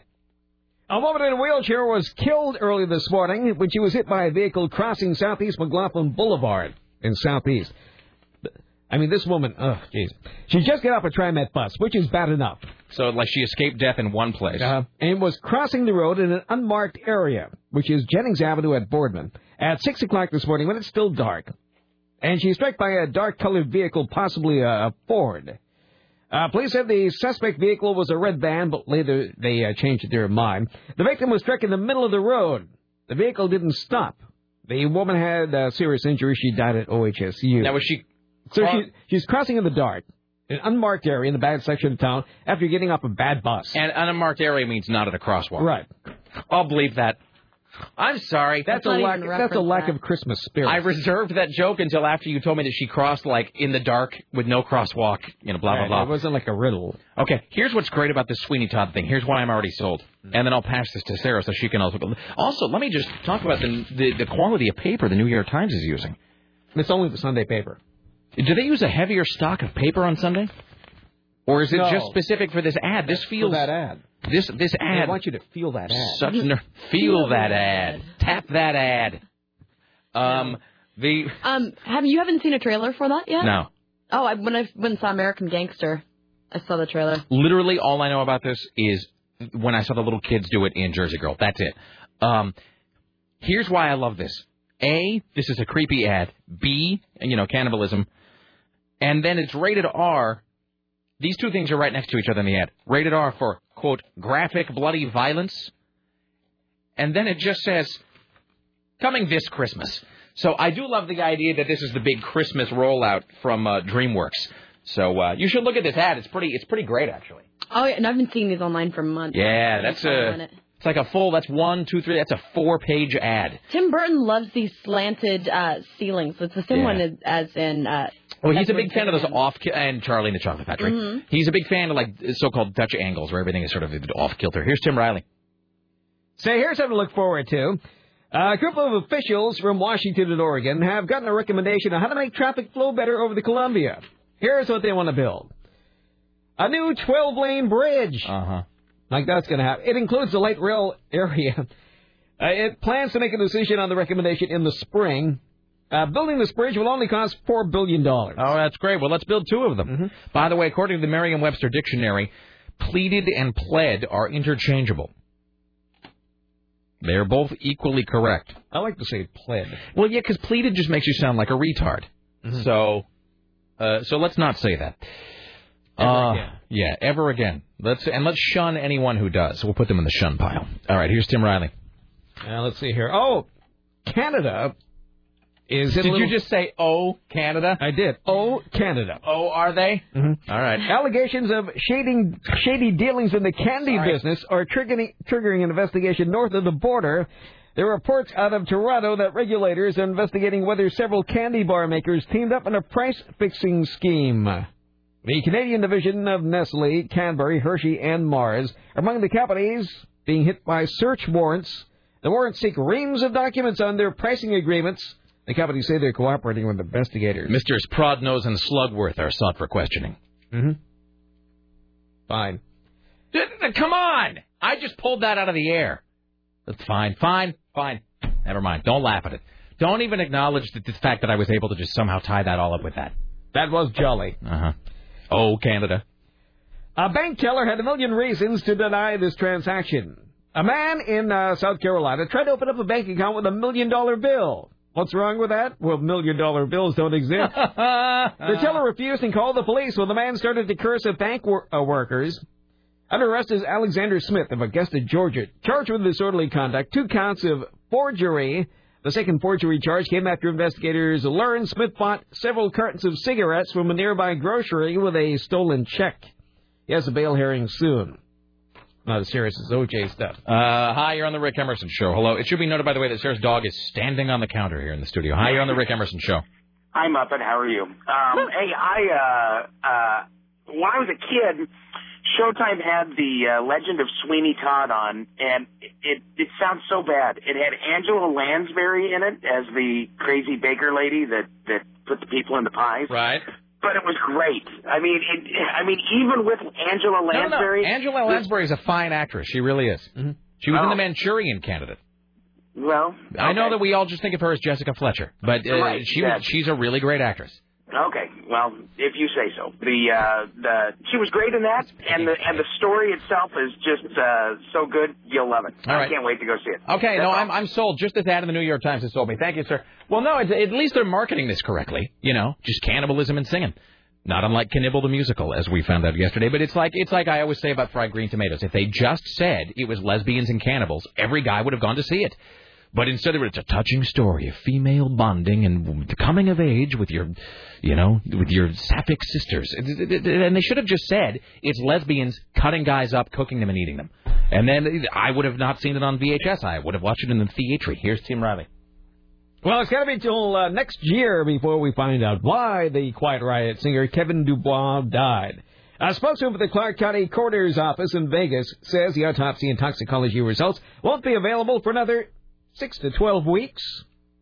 That just doesn't seem right. That's like when you buy something these days and it's like allowed 4 to 8 weeks for delivery, and you sort of do a little double take, a little whiplash on that, because it seems like we ought to be at the point where nothing takes 8 weeks for delivery. Mm-hmm. Especially finding out if the blood of a rock star had something lethal in it, which we all know it does. It always does. That's how you know. Oh, by the way, I'm sorry, you said toxicology? Yes. That reminds me of Chris Benoit, which in turn... Richie Bristol, if you would join us in the studio. Time to must go. Yeah, that smells like very potent alcohol. With ginger and scorpion. Made with bits of real panther. So you know it's good. Do not drink the tequila. That's a new Richie Bristol sounder from Randy. I like that. Randy's bent on creating one that works. Let's welcome now Richie Bristol. Hello, sir. How are you? Good. Okay, so that thing that we were confirming for tomorrow, is that confirmed? I'm waiting to hear back from him. Oh, so I shouldn't say anything about it yet. Well, they said tomorrow. What time? Tomorrow. Oh, we're just waiting to confirm the time. Yeah. So it is on. We just are waiting on the time. Yeah. Okay. So this is kind of cool. This will mean nothing to Sarah and less to Tim. But something to me and a lot to certain guys out there. Tomorrow we will be talking to WWE superstar, and that really is the real Chris Jericho, and that he really is like a big deal. And I hate to say that I was thinking about that because of the blah blah blah toxicology, Chris Benoit wrestling, but it did sort of a chain reaction in my head. That's sort of the chain reaction in my head. But we had talked about this before the show. So WWE star Chris Jericho, he's got a new book out, and so we will be talking to him at some point tomorrow. Correct? Yep. Fantastic. Let's see. I was going to ask you something else. Oh, so did we hear back from the Multnomah County guy about the tasing? I got a hold of them again and said, well, I got to figure out with you what time you want. Can you get? I'll tell you this. Can you arrange for us to talk to them on the air? Whoever your guy is that you're talking to about the tasing, can you do at some point, either today, tomorrow, whatever? Let's just block out like 5 or 10 minutes, and we'll just have the discussion with them on the air. And can we tase the wrestler? Can we tase? I don't think you want to tase Chris Jericho. Is he coming into the studio? Probably not. Oh, I don't believe so. I think it's a going to be phoner. tased, he might do it. Yeah. So if we can block out some time to talk to the Multnomah County Sheriff guy, that would be fantastic. Okay. Solid. All right, there you go. Richie Bristol, ladies and gentlemen. All right, here's Tim Riley. Let's do a Britney watch. Fantastic. Here's your Britney watch featuring the music of Nickel Arcade.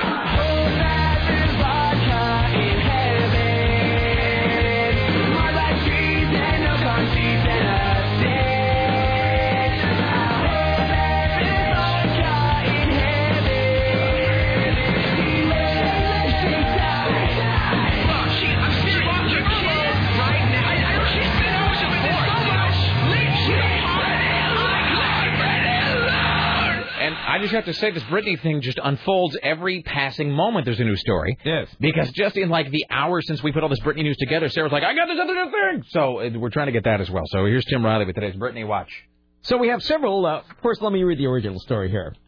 On November 14th, Britney Spears confided to her friends in emails that she was 4 weeks pregnant and that she was sure that the father was J.R. Rodham, a music producer she's been seeing off and on since she's been separated from K-Fed.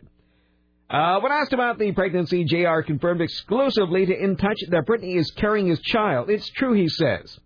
On November 16th, she proudly emailed a copy of their ultrasound to her inner circle. I don't know what the inner circle. For all her recent trouble, she seems convinced that having another baby will turn her life around. And that's always the way it works. J.R. will make a great father. Because she's picked guys so well. Even though he explicitly talked about her sex life in Blender magazine earlier this year. Britney's not looking for another husband, says the insider, but she does like having a man in her life. Wait, let's hold on. So many things here. This just fatigues me. Okay. She wants to have another child because she thinks that'll turn life around for her.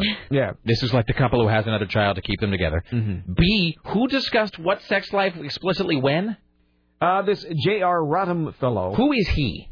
That's the father. But, I mean, who is he? He's a music producer. Yeah, he's a skeezy producer who walks around.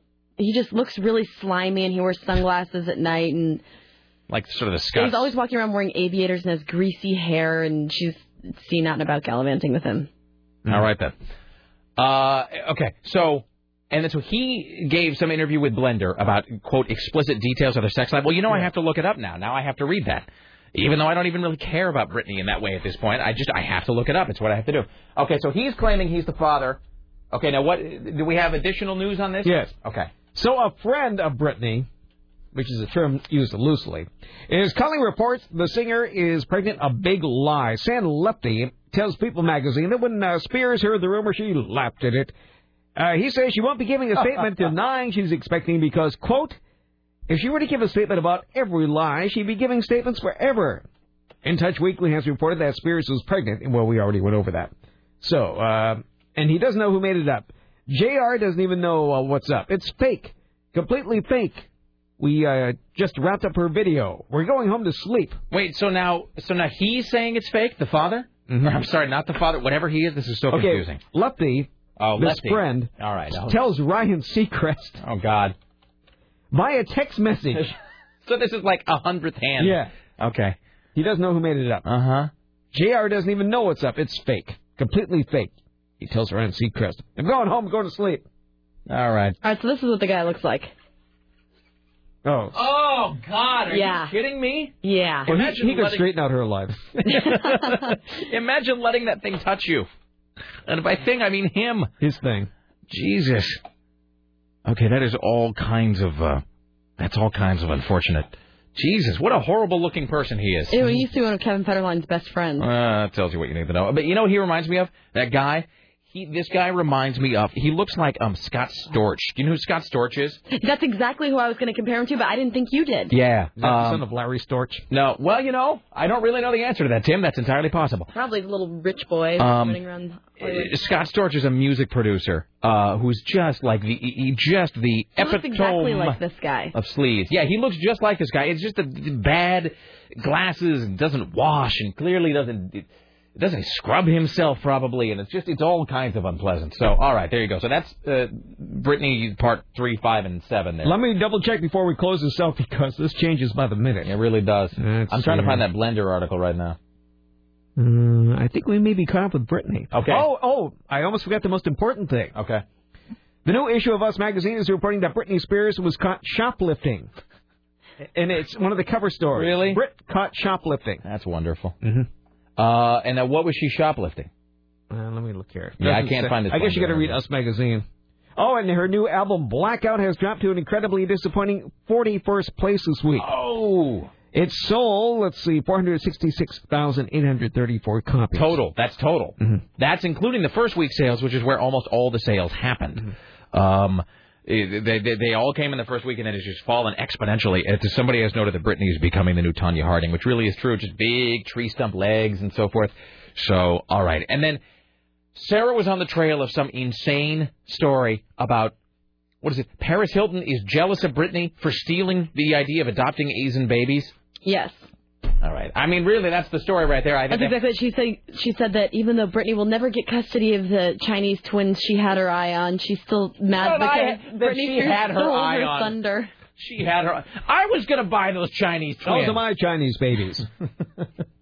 All right. Let's be done with that. There's your Britney watch so far for Wednesday on the Rick Emerson radio program.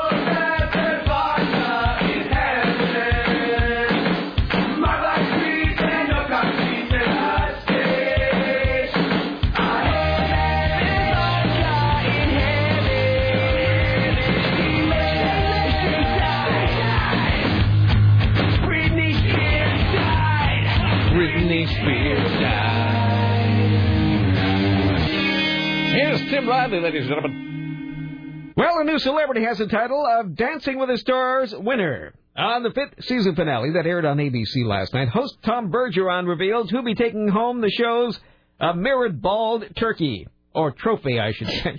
After 10 weeks of competition, the winners and new champions of Dancing with the Stars are Elio and Who? Who? I don't know. Let's play that again.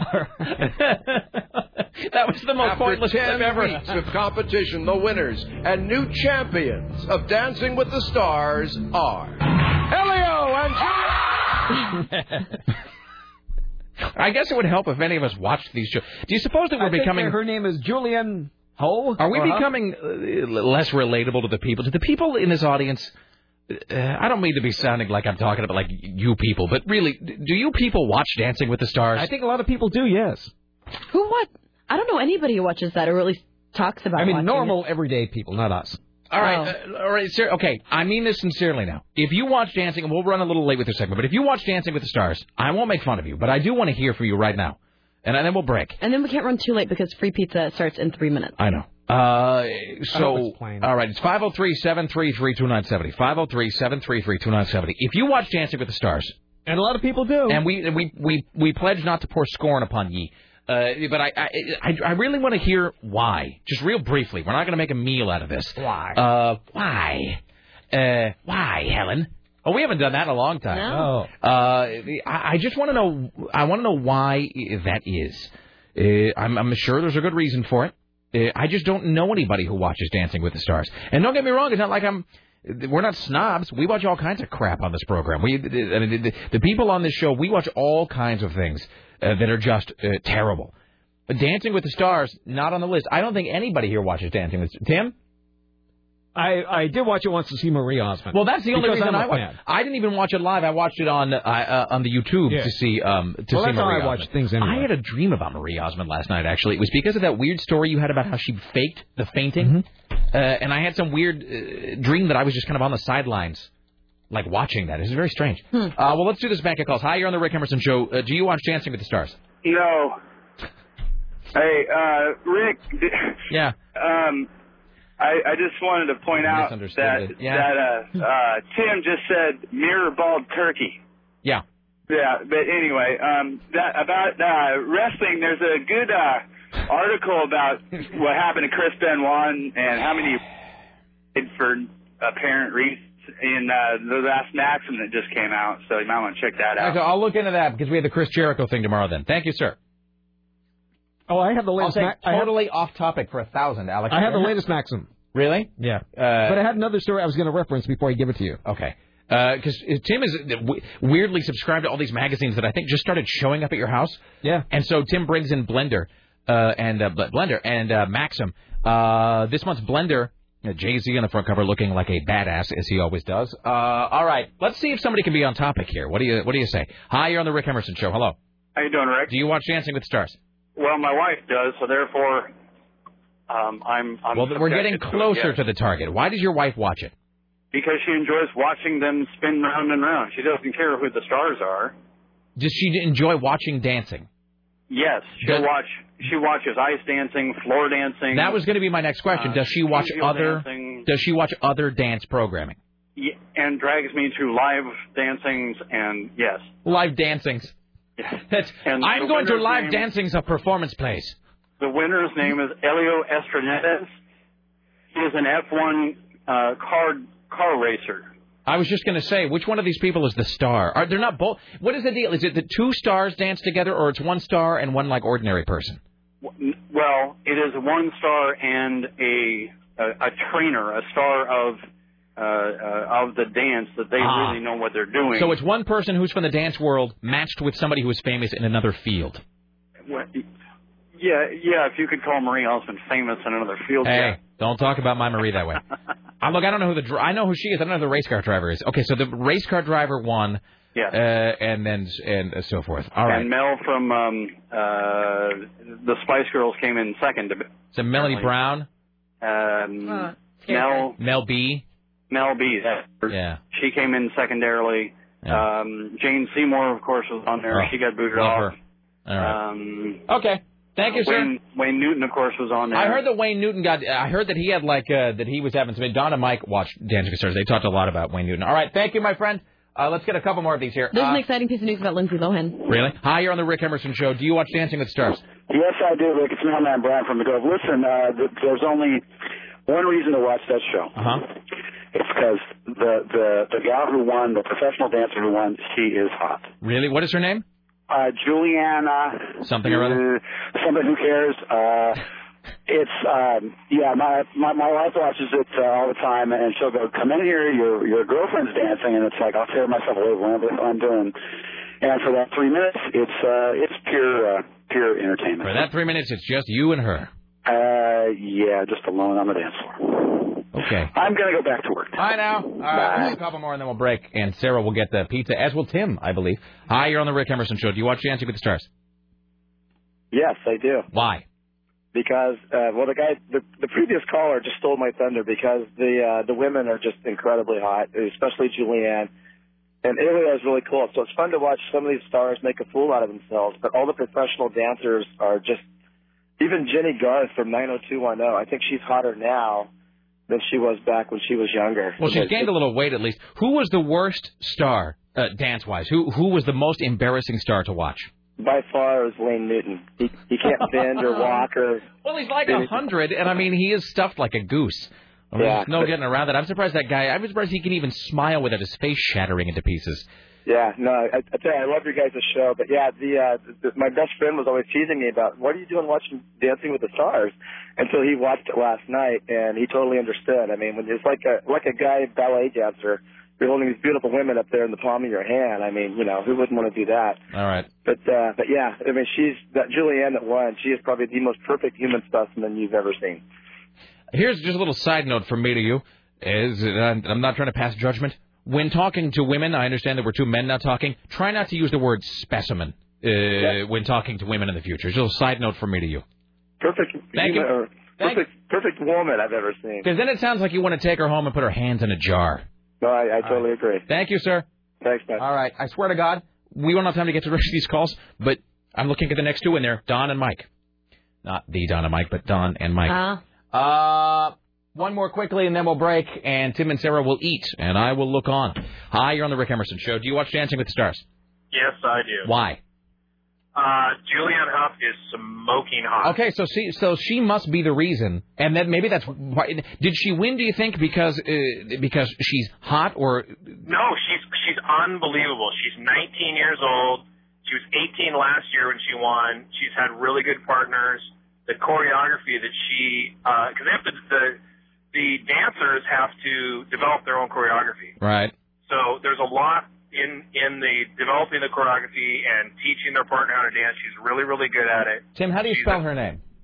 H-O-U-G-H. Yes, H-O-U-G-H. that's correct. It's Julianne. Yeah, you'll find it. You'll Google it. You'll find it. H-O-U-G-H. Julianne. Julianne. You know, I'm on. Oh, here we go. Julianne Hough. Okay, hold on. Let me. I'm going to Google image search. Oh, she is a looker. Yes, she is. And they get to wear skimpy old outfits, you know, and it's just. I caught a commercial last season. I'm like, wow, that chick is fine. I got to check this out, and I can't stop watching. I mean, I got to TiVo it because there's so much crap. All right. You know what she looks like? She looks like a much younger Heather Locklear.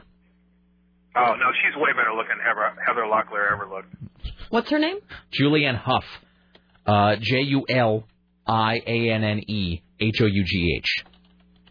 Yeah. Okay. All right. Thank you, my friend. You bet. Okay, we got a break here. We're so behind. When we come back, more news from Tim Riley, and I promise not to get sidetracked by Dancing with the Stars ever again. Ever again. Let's see. All right, Tim Riley returns. Later on, we'll talk to Ed McCarthy. Top 5, the Zeppelin giveaway and all that. You stay there. It's the Rick Emerson radio program.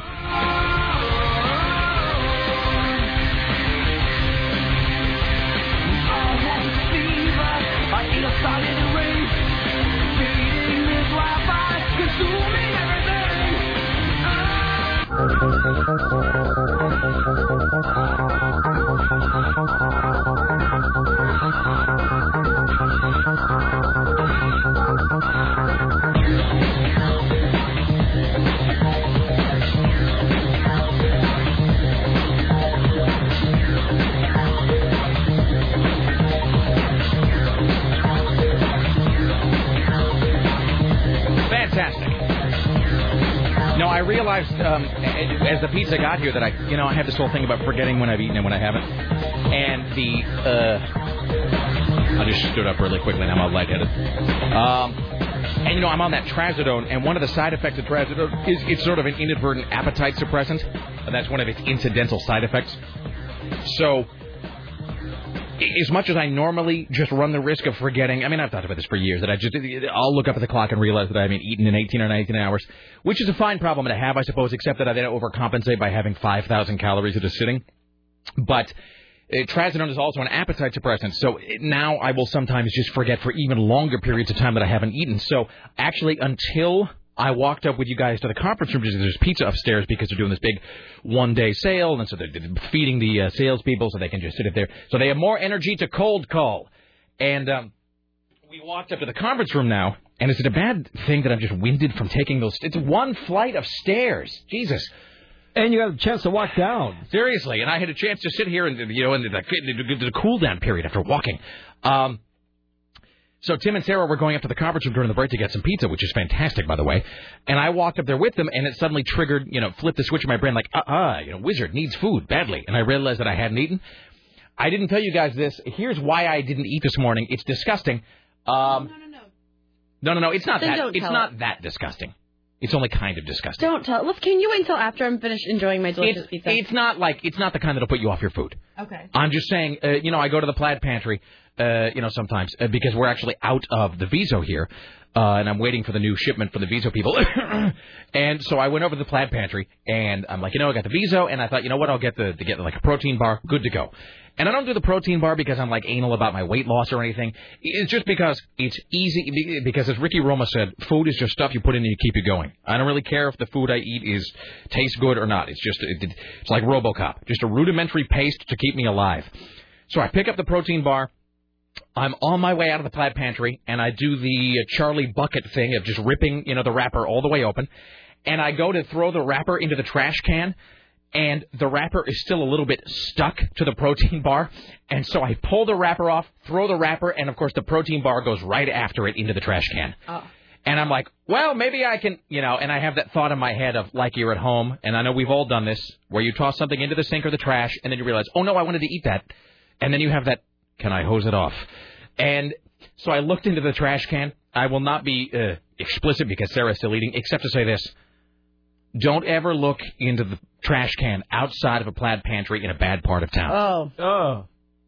Especially if you're looking in there to look at a food item that you might have thought momentarily about taking out and washing and eating. No. So all I had this morning was the Viso. I did not have my protein bar, so I did actually just bite the bullet, and I had some pizza. So if you hear me kind of going while I'm talking, that's fine. But it's going to have to take that over me falling into some sort of hypoglycemic coma. Here's Tim Riley at the Ministry of Truth.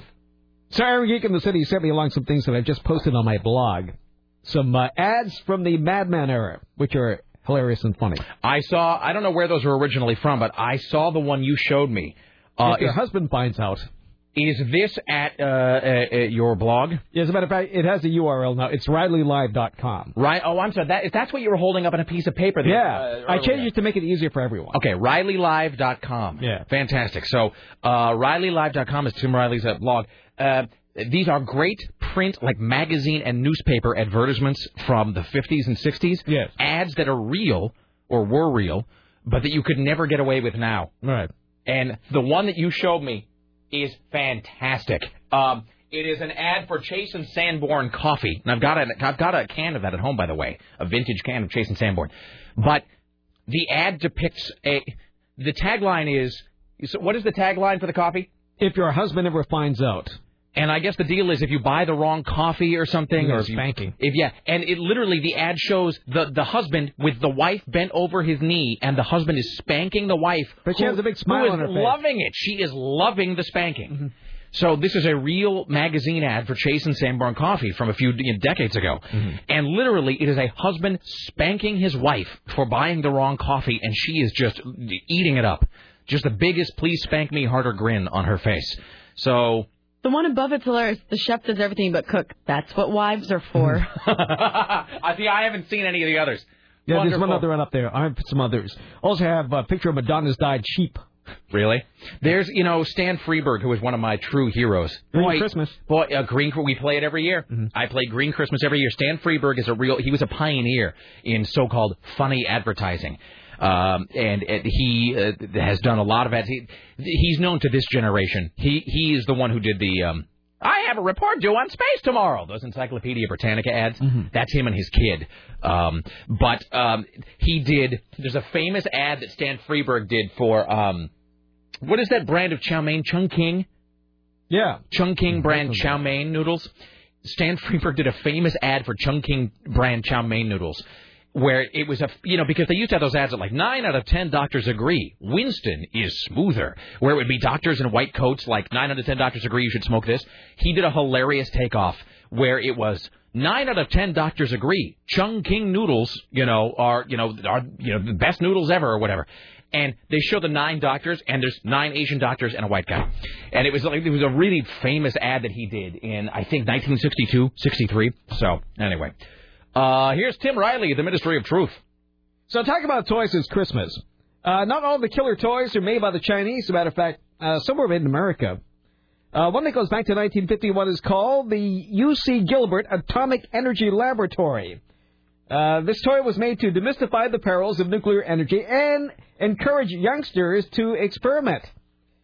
And this came complete with such things as 4 very low-level radioactive sources, alpha, beta, gamma, 4 samples of uranium-bearing ore, and a Geiger counter. I'm sorry, what? When? Huh? This came out in 1951. It's called the Atomic Energy Lab. Jesus. It had a low-level radioactive isotope later linked to cancer. Oh, that's great. That's wonderful. So you could actually buy radiation in the mail. Not anymore. There was one of these online that sold, while the high bid for this was $7,944 last year. You're going to blow up something really tiny with it? Mm-hmm. All right. So this is the complete Atomic Energy Lab. Okay. But it has 4 uranium-bearing ore samples. Well, because and low-level radiation sources. Jesus. Well, that's like you see those really old Sears Roebuck catalogs where there were morphine injection kits. Oh, that sounds great. If you see really, really old Sears Roebuck catalogs, like the 1910, you would be able to buy, it's like a little black zippered pouch that like maybe you have for like your beard trimmer or your razor supplies or whatever, a little black zippered pouch, and you would open it, and inside was what junkies refer to as their works. And it's the syringe, several needles, alcohol, and then like a little bottle in which you kept your morphine / heroin. And then you could just buy it from Sears Roebuck. Yes, I'd like one heroin injecting kit, please. Well, I've told. So there's your atomic energy kit. Have I shown you the atomic marble that I have? No. Okay, Tim, have I shown you my atomic marbles? No. Not that I asked, mind you. Well, I know you've been wanting some type of harassment, something special for Christmas, Tim. I have them in a sack at home. Oh, that's and I'll. Good. Okay, let's move forward. I do. Okay, no, I have. No, we're not debating the fact that you have your marbles in the sack at home. Actually, my wife's got them in a sack at home. Oh, God, sometimes we're just retards. Mainly me. Yeah. No, so if you tour the Hanford Nuclear Facility Museum, and Mark Baumgarten, who at that time was working for the Willamette, when we came back on the air, Mark Baumgarten did a really nice full-page article about the return of this program. It originally was going to be a much longer piece, and then they just scaled it back to one page. But as part of this, he spent more time with me than like anybody really should be legally required to. He interviewed me for something like 36 hours. It was just unreal. Yeah, Mark Baumgarten did, including we went on a trip to my hometown. This is how, for some bizarre reason, how interested he was. He was a fanboy. But that's the thing is no, because we were off the air at that point, and he'd never heard the show. Oh, it's that. And I'm not trying to make us sound like better than we are, whatever. But I'm saying we had gone off the air. This was when the Coffee Cup Crusade was happening, and he had heard from, I guess, people, a lot of people. And I think Byron Beck had probably talked to him about us, but he had heard that we were the show with this kind of this weird, like crazily intense cult following, and whatever, which is a great thing. And we use cult here as that's a positive, by the way, and also unhinged, also nutty, and also freakish. So. But he went with me to Kennewick to do this whole, where does Rick Emerson come from? What kind of town creates a man like Rick Emerson? And we did this whole tour of Kennewick, including the Hanford Nuclear Museum. And there was this thing that he did not believe me about, and I bought it, and I gave one to him, and I kept one for myself. At the Hanford Nuclear Museum, you can buy out of a gumball machine. They used to be 10 cents, they are now 50 cents. You can buy out of a gumball machine a clear glass marble that they have saturated with gamma radiation until it turns black. And then they give it to you in a little envelope with a little nuclear, with a little peaceful atom symbol in the front of it. I'll bring it in tomorrow so you can see it. It is a marble which they, in big letter, is not cancerous, or whatever, which is clearly a lie. Yeah. So I'll bring it tomorrow so we can all. Why not bring it in? No, I'll leave it right in the middle of the studio so it radiates equally to all of us tomorrow. You could have brought it in today to put it up in the conference room for the salespeople. Just as a motivation. Uh-huh. All right. Anyway, here's Tim Riley at the Ministry of Truth. Well, now you can read this article later about this dead wrestler, Chris Benoit. Uh-huh. Sarah Michelle Gellar is on the cover. It says, "Puppy is back." That's just sad. Boy, this thing is badass. Yeah, you want one, don't you? This thing, I do, this atomic energy lab. Mm-hmm. A Geiger counter. I think it's terrific. 4 samples of uranium-bearing ores. Yeah. And then, did you see this? It also includes free comic book. Learn how Dagwood splits the atom. Yeah. That's got to be Dagwood Bumstead. Mm-hmm, it is. Learn how Dagwood splits the atom. When Mr. Crumby or whoever it is busy yelling at him about something. When he's not busy making a huge sandwich. All right, here's Tim Riley. So Dave's in game of this, because it's very important news. Nordstrom is getting rid of all its piano players. They don't want them around anymore. They said they took some kind of survey, and customers prefer piped-in music? Well, you know, people are growing tired of live music, Tim. They're suffering live music burnout. Oh, that could be, yes. What they would really rather have is a radio station piped in there, Tim. So that's what they're doing? Yeah. Really? I was just screwing with you. Or is it like Muzak, or are they just... Yeah, pretty much. You know, can I just tell you this? I was driving down the road the other day, and I passed a Muzak van in Portland. It was a van that said Muzak Incorporated on the side of it. That's good. And there's a whole way. I kind of wanted to run the guy off the road a little bit just so I could ask him, like, what is your deal? You know, I kind of like the piano player at Nordstrom. Yeah, I do too. I mean, I think, you know, and he's the guy who was the piano player at Nordstrom. I think he played at one of our Christmas parties or something that I didn't go to. They said the one that plays at the Lloyd Center at Nordstrom's been there for 17 years. Yeah, I mean, that really surprises me that they would do that because, first of all, if you're going to get rid of something, get rid of the goddamn bell-ringing bastards out front of every store. I'm not saying Nordstrom even have. I don't know if Nordstrom has the bell ringers or not. But did you get rid of those guys who are doing the cling clang ding dong thing to give to the people without heads or something? They are everywhere. They cover every entrance. They were at Fry's last night. And granted, I do my best to sneak away from them. At Fry's, though, to their credit, the guy at least had an electronic, like a geek bell. It was like a hat that flashed the lights and then had an electronic bell sound. But the piano player at Nordstrom, I think, that sounds retarded coming from me. It's a little touch of class. Yeah. I was going to say that. And you know what? It's kind of cool to see someone. It's not a player piano. It's not. It's not piped in. It's a real guy sitting there playing real music. That pisses me off, frankly. Like way more than it ought to, but it does. Yeah. Yeah, they're dead to me. Dead. I'm never going to shop there again. I'm suffering iPod fatigue. Oh, no. People are going to run back to their radios. Yes. No, it's true. I'm tired of picking my own music. All right, I want somebody else to do it for me. Meanwhile, bird lovers in southwest Washington are relieved to find out that they're not going to kill any more parakeets. Up to 50 of the birds are responsible for building nests on the power lines that are causing power outages in the Colt area. Why do they need electricity there anyway? Maybe we could just send them the friendly atom. We can just send them this ore-bearing sample so they can power their, their jalopies or whatever it is they have there. 3 of these little birds were killed by USDA officials, but there's been a public outcry. Now they've halted the decision to kill even more birds. So there. Parakeets, you're okay. Suzanne Plachette, unavailable for comment. That's true. Let's just take some of these calls, shall we? Hi, you're on the Rick Emerson Show. Hello. Hey, good afternoon, guys. How are you? Hello. Hey, do you guys still have I've been telling my son Alex about the Mr. Bucket game, because I remember it from when I was a kid. And so I've been joking with him, and we've been listening to your show, and I was wondering if you guys still have that at home in his sack. Well, I don't even really remember where he wants them. No, you do put the balls come out of his mouth. I think you put them in the top, and they came out the mouth or something like that? So you don't, let me understand You put the balls in his head. So you put the balls in his head, and the balls come out of his mouth. It would be playing the game incorrectly to put the balls in his mouth. I was like 3 years old. I have vague memories. That's what I'm saying, but you would not win the game that way. Yeah, because the balls pop out of his mouth. So you don't want to put them in. You don't put the balls in the mouth. Because that's wrong. And a violation of you brought social up God's rules. You brought up bizarre toys, and I thought maybe this would be... Do we have I think Sarah is locating... Buffer. Buffer? I think Sarah's locating the Mr. Bucket Center. What a strange program today has suddenly evolved into. It is strange. Oh, and while we're waiting, your thing with the birthday and the wife, don't sweat it. You guys haven't been married that long. I've been married for 20 years. And sounds like happy years, every one of them. Yeah, we just looked at each other, and okay. Sarah, you really ought to get married. Yeah. Hold on. Mr. Bucket. I'm Mr. Bucket. Toss your balls in my top. I'm Mr. Bucket. Out of my mouth I will pop. I'm Mr. Bucket. Walk and run. I'm Mr. Bucket. The game's Mr. Bucket. The first to get their balls into Mr. Bucket wins, but look out, because the balls will pop out of his mouth. I'm Mr. Bucket. The balls pop out of my mouth. I'm Mr. Bucket. A ball is what I'm about. I'm Mr. Bucket. Oh, it's not buffered all the way. We're all gonna run. I'm Mr. Bucket. Yeah, buckets of fun. There you go. Fantastic. We let him go so he can listen to it on the radio via the delay. Here's Tim Riley on KCMD Portland.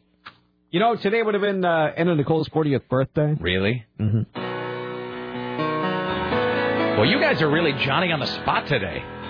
Well done. Goodbye, Anna Nicole. Though I never knew you at all. Yeah, people are stupid. You have the grace to hold yourself while those around you crawl. I'm unclear about crawl out of the woodwork. What words he's even changed here. And they whispered into your brain. They said you on the treadmill that gave you so much heartache. Gave you so much heartache, I think. And it seems to me you live your life like a candle. Tim, will we be marking this with any sort of celebration or memorial? Yeah, she's dead. And we're done. Hi, you're on the Rick Emerson Show. Hello. Hey, Rick. Hello. Yeah, I got you a source of some nice nuclear lab kits if you want.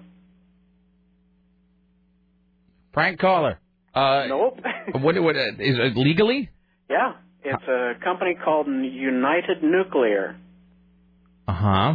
Yeah, and believe it or not, it's run by a guy by the name of Bob Lazar. It's not headquartered in Syria? No, it's headquartered in, New Mexico. Now, what do you mean they'll sell you nuclear kits? They have 3 different nuclear lab kits. These are primarily for high school and college use.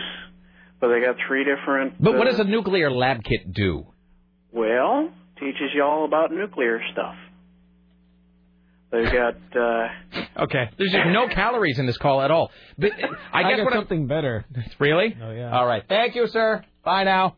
Appreciate that. Tim Riley has something better. Thank you for calling, though. All right, here's Tim. The headline is, Britney Spears strips off her underwear in a porn shop. Really? Do we have to... Okay, and ladies and gentlemen, here's the Britney Watch Redux for Wednesday. Will she never stop?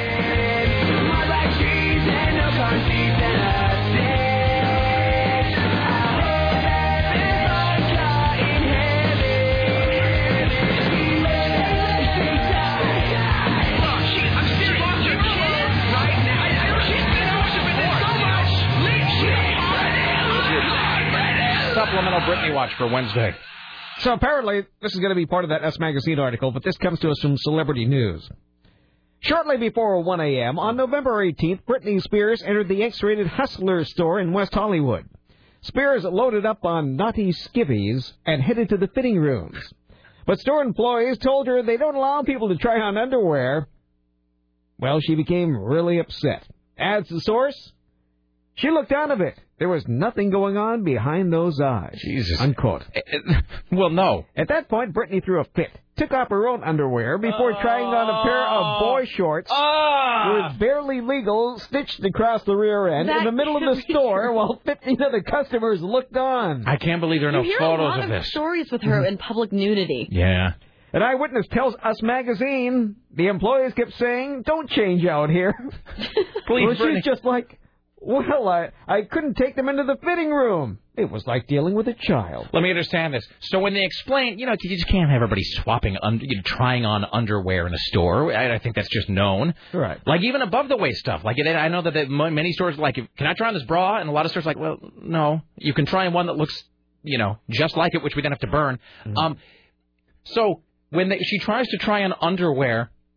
I mean, who needs to test underwear that you're buying at the Hustler store? If you're buying underwear at the Hustler store, you don't really need to check it for, comfort, is it really going to get the job done? Really, you're buying it because it makes you look like a skank, and that ship has sailed, frankly. Well, barely legal was embroidered on them. Yeah, uh-huh. Oh, so her that tantrum really continued. The staff told her she'd have to pay, and she rolled her eyes, but pay with a credit card. As payback on her way out, she went up to a mannequin, snatched the wig off the head, and stole it. Oh. This has to be a made-up story. She went up to him. On her way out, she went up to the mannequin, snatched the wig off the head, and stole it. For more on this, get the latest copy of Us Weekly on newsstands everywhere Friday. There's a comma there. I didn't hear the comma. What? She went up to the mannequin, comma, snatched the wig off the head. Right. I didn't really hear the... Boy. It was the Hustler store. Who knows where the story comes from? All right. But I love the idea that when they tell her you can't just be trying on underwear in the fitting room, that she interprets that as that the problem is not the trying on underwear, the problem is the fitting room, so I'll just show everybody my vagina again! I'm going to pay them back by not letting me, break their rules and steal a mannequin wig. And you're really right about this, that there is... However, previous information from November 18th shows Britney went to a pet store to buy pet food for her dog. She also bought a goldfish in a fish bowl. Then there was a picture of her buying gas at the gas station. That's all Britney did that day, according to X17.online. I do believe that she does. I'm now in the armchair psycho. We should get a shrink on the show to give their analysis of Britney Spears. What do we think? Psychological profile of Britney Spears? Sure. Get a shrink? Yes. Hey, if you're a shrink, and I mean a real shrink, not like a made-up shrink, not like the home atomic shrinking kit or whatever. If you're an actual psychologist, shrink, therapist, whatever, please to email or call. We want you to work up a full profile on Britney Spears and then come and give it on the air. So you can email or you can call about that. But doesn't it seem to you like she really does have some, I don't know what the clinical term for this is, some sort of compulsive exhibitionism of her private area? Mm-hmm. I mean, I guess that's the term. She's an exhibitionist because there's voyeur and then there's exhibitionist. And so it does seem like she has a compulsive sexual exhibitionistic streak or whatever you call that, where she's just like, hey, look at my junk, like all the time, constantly. I mean, and like way beyond when like everybody else stopped doing it. Like it's no longer even a thing that you can no longer blame. Well, all the girls are showing their business because the other girls learned not to do that. The other girls stopped with the showing a long time ago, and yet Britney, she continues to blaze that trail. So, all right, well there you go. Britney Spears showing her genitals at a Hustler store. The end. Jesus.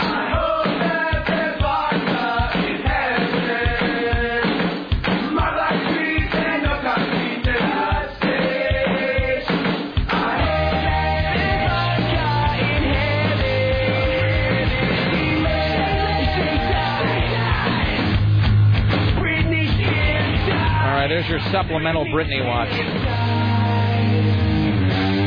This feels like another one of those days where everything is piling on. Everything's so out of 2 hours. Who knows what? Oh, did you on what station? On KCMD, I already did that on KCMD okay. Portland. So there's a posting about you on Craigslist. Really? Mm-hmm. Is it complimentary? It's kind of hilarious.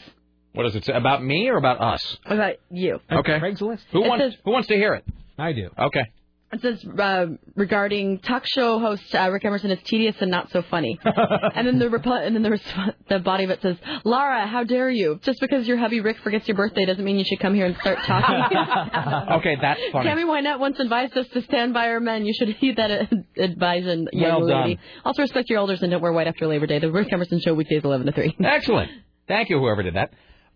Hey, I'm looking at the Sarah Michelle Gellar thing here. Boy, you know... She has peaked. She peaked long ago. She peaked after season 1. Anymore? She doesn't have to be. She's married to Matthew Broderick. This is Freddie Prinze Jr. Freddie Prinze Jr. Well, who You're am I thinking of Sarah of? Jessica Parker, who looks like a horse. She yeah. also doesn't have to be good looking and isn't. No, the thing about Sarah Michelle Gellar, and a lot of guys are with me on this, it's not even that she's too skinny, although she is. She's just, if you go back and look at Buffy season 1, she is so much hotter there, and it's not because she's younger. I don't have an age issue with her. I'm not like a lot of guys where she's past her sell-by date. I have no age issue. It's just that in Buffy season 1, she looked like healthy, but starting with season 2 and 3, she just looks bad. Look at this photograph. I'll pass this around the classroom, and then we'll talk to Ed McCarthy. A, does it look like she's missing a limb? Oh yeah, it does, doesn't and it? B, does she not look like the undead kind of? Uh-huh. Okay, check this out. Look at that. She looks like she's a zombie missing an arm. Oh, my God. That's what I'm saying. She doesn't look good. She does look like she's missing an arm, and she just looks wasted. She looks like a junkie. I'm not saying she is, but she looks strung out there, and not in like a sexy way. Mm-mm. So, I wish she would just pull it together. And by the way, you're right, that isn't good, and that hair color isn't good on her either. Incidentally, it is a sign that things are going poorly for her that she allowed herself to be on the cover of Maxim with the headline, Buffy is back. Because I know that she has just got that like a millstone around her neck. I mean, you talk about typecasting. She is... Sarah Michelle Gellar is the George Reeves of the 21st century. You mark my words. All right, let's see here. I guess it's back to gray and brown tights for me. Let's welcome now to the Rick Emerson Show, and then we will rejoin Tim Riley, the Ministry of Truth. Ed McCarthy, hello, sir. Rick, how are you? I hope you had a good holiday. I did indeed. How was life at the McCarthy household? Not too shabby. Can we call this part of the program the McCarthy era? We have not. Okay, well, from now on, whenever you're on the program, we're going to say that this whole segment, this 8 minutes, this is the McCarthy era on the Rick Emerson Show. I like it. Just because I want to make the pun. All right, so let's talk about the newsman's best friend, O.J. Simpson. O.J. back today. About 6 minutes in court today, Rick, not too timely. for him. Not a long time, I should say. But, he's in there, and he went not guilty. I mean, very strong voice, not guilty. So he pleads not guilty to kidnapping, robbery, and assault charges. Two other co-defendants with him. They also entered their pleas not guilty. So the other guys that flipped, well, they'll be ready to testify at trial. So when is this? Did they set a trial date? They did. April 7th. April 7th. April 7th. Because we're going to start working on getting down to Vegas. We're going to try to do the show for at least a day or two from the El Cortez in beautiful Las Vegas for the O.J. Simpson trial. That would be interesting. I don't know where the courtroom is, like in relation to the actual, like the old Vegas or the Strip or whatever. We're going to try to do that. So if possible, he's going away for life. I mean, it's possible that he could get life for this. Well, he could. It is very, very possible. Is anybody surprised that he did not cop a plea? Does anybody expect him to cop a plea? Well, that was asked by his attorney, Yale Galanter, today, and it's very likely that he would do that. Of course, Galanter quipped, if they made the case go away, he says we'd be happy with that. Yeah. I don't know whether or not they're going to do that or not. The prosecution seems to think that they've got a ironclad case here. They're saying that deal at the Palace Station Hotel September 13th was an armed robbery. They're saying Simpson and 5 others just burst into that room and held these other 2 guys against their will, and there was at least one gun flashing. Now, this Galanter, Yale Galanter, the attorney, believes that the prosecution's case, he can beat him. And, we'll have to see how this whole thing shakes out. Got a kick out of watching the judge today. She seemed like a pretty no-nonsense judge, this district court judge, Jackie Glass. So, we'll see how this whole trial takes place. They're going to have a whole month of motions, and that'll be taking place down the road. Is this judge today, is she the same one that's going to be the judge at the trial? Yes. Okay. And then the jury selection process is probably just going to take forever. I mean, trying to find a fair and balanced jury for O.J. Simpson. That was mentioned today, and also it was mentioned that the Goldmans would be on the witness list. So, can you imagine? Yeah. All right, I'm getting excited just thinking about it. Boy, 2008 is going to be a great news year. It's going to be a great news year. It'll be fun to cover this one. There's no doubt. All right, my friend. Enjoy the rest of your day. We'll talk to you soon. Thanks, Rick. There you go. CNN radio correspondent Ed McCarthy. Hey, Tim will be back here in a few. Let's do the Zeppelin contest as well. Let me get this one call. Don't call yet, but we'll do this one call, and then we'll do the Zeppelin thing. Hi, you're on the Rick Emerson Show. Hello. Hello? Hello. Hi. Rick. Hi, yes. It's Steve. Hi. I was wondering if I could say something about the Nordstrom deal. Yes, sir. Anyway, I went into the Lloyd Center Nordstrom's about 5 years ago. Uh-huh. And I do not know the piano player there. He's not a friend of mine. I don't even know his first name.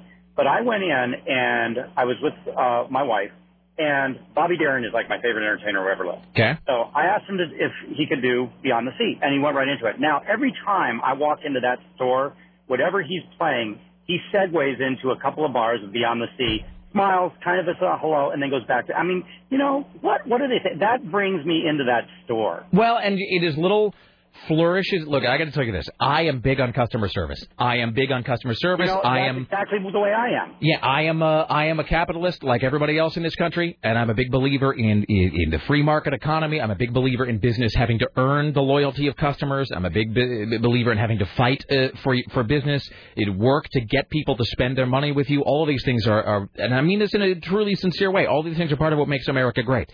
And little flourishes like that. It really do go a long way with me.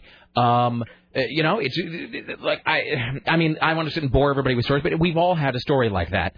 Yeah. Where you've gone into a store, a business or whatever, and they did something, just a little tiny gesture, something they didn't have to do, something that they didn't have to take care of. I went to a Ben & Jerry's a while back. Uh-huh. I go to a Ben & Jerry's. Go inside, whatever, get the cone or the cup or whatever, and you're on the way out, and you know what, like 10 steps out the door, you trip on the sidewalk, bam, cone goes into the gutter. And I go back in, I'm like, I'm an ass, drop the cone, have to get a new one, here's my whatever, and I take out my money, and the guy's like, no, don't worry about it. And I'm like, well, it's It's my own fault. I dropped it like a moron. And he's like, you know what? Whatever. It'll all work out in the end. So he made some, some karma statement or whatever because he's a hippie. And then he just gave me the thing. That sounds like a tiny little dumb gesture, free cone. You know what? That went a long way with me. And same thing with that guy, remembering who you are and throwing in 10 seconds of Bobby Darin. Yeah, and it's just, I don't know who did that survey because I wasn't surveyed about preferring piped-in music. But I'll tell you what, again, it goes the old, you probably know this, it costs you 3-5 times more money to get a new customer than it does to keep one that you already have. Well, and frankly, and the other thing is, it just sounds like a bogus survey to me anyway. Like, I don't even understand how they would phrase that survey. Like, would you rather have a piano player or piped-in music? What? I mean, really, honestly, I know that we live in a country of stupidniks. I really do know that that's the case. But really, honestly, who responds to a survey by saying, yes, I want fake piped-in music? Who honestly checks that box on the survey that says they want music? Well, let me tell you something. All this is going to do is make them look like Macy's, formerly known as... You know what it is? Meyer Wait, Frank. Hold on. The Grinch that stole music. Grinch that stole music. The Grinch... Something. Come on. Work with me. How about the Grinch that left Muzak? There's something there. Yeah. This is all right. Sounds like something you would leave behind you. All right. Thank you, my friend. Thank you, Rick. Bye. It's not clever if you just take one word out completely and then substitute with another word that has no rhyming or anything. I'm not trying to be clever. I'm trying to do the work of television newscasters for them. And so I have to, amp down any sort of wit. I have to dull the edge of the wit a little bit. I'm just thinking, because that's exactly the kind of thing that they'll do with some sort of a story, and they'll have that kind of a headline. All right. Wait. Hold on. How about this? And finally tonight, it's a truly silent night for one piano player in Portland. That's good. See? There you go. That's good. All right. KGW or whoever, you can have that. That's from me to you. And finally, this, paper shuffling. It's a silent night for one Portland musician. And then they cut to the guy going, well, I've been there for 17 years, and, people always really, I like to think that live music has, a little bit more feel to it, especially during the holiday season. I like to try to put a little light in people's life. Shopping can be stressful, and if music can help that, and I like to think I'm doing, that I'm doing a service for people. And then store owners declined comment, but did say that surveys reported people preferred piped-in music. Blah, blah, blah. Coin News. All right. Richie is busy in the line, so here's what we'll do. We'll go to the news desk here with Tim Riley. In the meantime, we will be taking callers 5. Richie, take caller 5 and then a couple after, in case everybody blows it like they did yesterday. 503-733-2970. We are giving away The Song Remains the Same on DVD and CD, as well as the the Mothership 2-disc set from Warner Home Video, and a copy, and a Holiday Ale Fest gift pack. So there you go, 6 Zeppelin discs and the Holiday Ale Fest gift pack. Caller 5 gets a chance at that at 503-733-2970. Here's Tim Riley. All right. Well, more than 2 million Southern Californians will eventually be drinking water that came out of people's toilets. Ron Wildermuth for the Oregon... What? Ron Wildermouth. Mouth or muff? Muff. I'm sorry. With the Orange County Water District says... They'll take wastewater processed through a local sanitation district and apply a special process that makes it safe and tasty for everyone to drink. There's a little pause here because my computer isn't working properly. Okay, I didn't know if that was where I was supposed to interject comedy. No, but you could. Take my wife, please. We take it and apply advanced purification system that consists of microfiltration, reverse osmosis, and ultraviolet light, and create near distilled quality water. It's delicious. A Massachusetts legislator wants a law passed to ban corporal punishment. Representative Jay Kaufman's measure, should it become law, would require parents in the state to be prohibited from spanking their children. Randy Thomason of the Campaign for Families and Children confronted Kaufman, saying he's equating loving, responsible parents with hateful, harmful abusers. Spanking is not child abuse. Your bill would criminalize parents and grandparents. You'd put my own mother and grandmother in jail. Is that what you want to do? Yes. You want to penalize good parents. That's the effect of your bad bill. No. Penalize them. Send them all to jail. Whatever, dick. All right. Jay Coppin said, spanking your children is not discipline. There are a lot of parents who do not spank their children, who are perfectly content to deal with their children in other ways. I don't take issue with what an individual does at home to bring up their children as long as it is not abuse. All right. Okay, let's do the Zeppelin thing here. All right, let's do that. How do we feel about that? That sounds terrific. Sure. I'm all for it. You have no idea the amount of things we still have to get to today. I mean, we just get tons and tons and tons of things. Have I already done the thing about how we can't say Super Bowl? Yes. Wait. First thing. Okay. Yeah, I think you've done it twice now. Do a little quiz. What are we supposed to call it? Sarah? The big game. The big game. Or? The game happening in that place that it's happening at. The Professional Football Championship game in Phoenix. You'll be quizzed again at the end of the program. Let's see, Bob? Hey. Hey, Bob, are you a Zeppelin fan? Yeah, my wife is more, so I'm really trying to get it for her. So you're probably screwed here. But let's play out. He's trying to do something nice for his wife, and it's not even her birthday. Is it her birthday? No, it's not. I try to do something nice for her as often as I can. Do you know what day her birthday is? Yes, I do. Are you do you want me to say it? Yeah. What? I'm sorry? No. Okay, fine. All right. Well, so you're probably screwed, but let's play out this charade of a contest anyway. At stake here is the song remains the same on DVD and CD, 40 minutes of never-before-seen footage from Warner Home Video, also the Mothership 2-disc set, and a Holiday Ale Fest gift pack. All right, my friend, I'm going to play you a Zeppelin song done in a different style. You'll then have 10 seconds to ponder it and tell me the title of the song. I will give you your choice here, bluegrass, death metal, or lullaby. Bluegrass. All right. Here you go. I'm going to play about 20 seconds of this, then you'll have 10 seconds to ponder. Bob, name this Zeppelin song.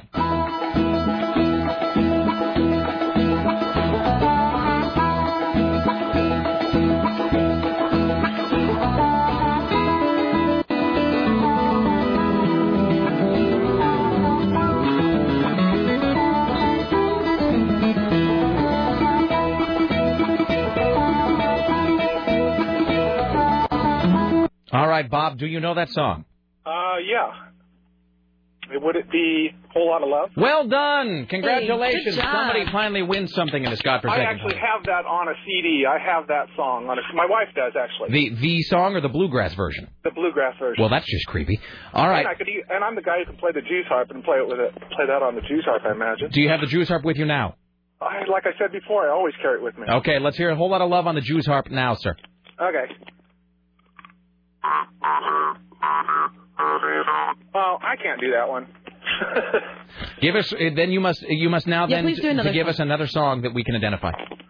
Well, hold on. We'll do a little reverse contest. You play us a song on the juice harp, and we will have 10 seconds to name the song.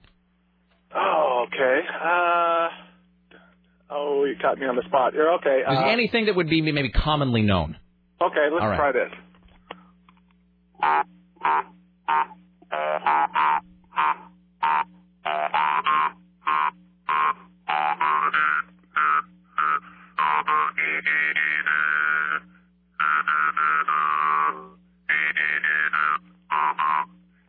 Oh, man. Do we know this, Tim?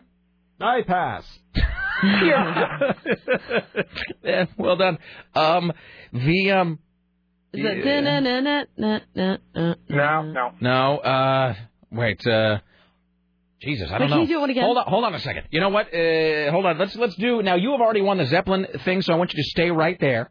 Okay. Let's now bring on. Hello, is this Alexander?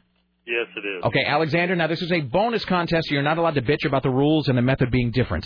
Because we were just about to hang up on you because Bob won the contest. So here's the thing, though. Out of the goodness of Rick Emerson's heart, we're going to give you a shot at the same, the same version, not the same one, but another Zeppelin 6-disc set and Holiday Ale Fest thing. In the very, very unlikely event that you can identify a song played on the Jews harp by Bob. All right. All right. Okay, Bob, play a pop song of your choosing, and then Alexander will have 10 seconds to identify it. Go.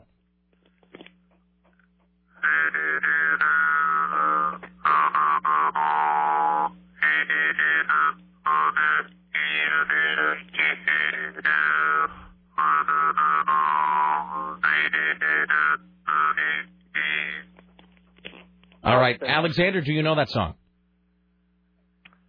Sounds like something off the Phantom Comes Alive album, but that's all I got. Same era. Let's see. Wait, hold on. It really is on the tip of my tongue. Oh, no, I got nothing. What is it, Bob? It's Argent. Hold your head up. Oh, damn you. Damn you. All right. Thank you, Alexander. You know what? I really appreciate you guys giving me the chance after Bob already won it. Well, you guys really are real troopers. It's what we do, sir. God bless us, everyone. Bye now. Bye-bye. All right, Bob, I'm going to put you on hold. Richie Bristol, get your information. Congratulations. Hope your wife enjoys it. Thank you very much. Thank you. All right, there you go. Fantastic. Best audience ever. All right, let's do one more news story, then we'll take a break, and we'll come back at the bottom of the hour with some other crap. All right. Well, we found out that high school girls are drinking more than high school boys. Well done. This from a new survey just came out in Roseburg today. The percentages of heavy drinking are 49% for girls, 48% for boys. A survey of 8th graders shows boys are more likely to have used alcohol, with 32% saying they have done so compared to 29% of girls. But the girls are catching up in all the other areas, too. The report said girls are more than likely binge drinkers. That is, they consume 5 or more drinks within a couple of hours. The Governor's Council of Alcohol and Drug Abuse advises the state on how to prevent and treat addiction of alcohol and other drugs. Doing a great job, isn't it? Bang up job, my friend. Let's toast to it. All right. Well, we should take a break here. We come back, bottom of the hour, Mr. Skin from MrSkin.com. We'll do the top 5 as well. Top 5 underplayed Zeppelin songs. Later on, more from Tim Riley at the Ministry of Truth. Let's see, what else do we have to do here? Well, we got a bunch of other stuff. Just a bunch of random crap to get through here. Yeah, you stay there. It's the Rick Emerson radio program. We return around the corner. Don't go anywhere.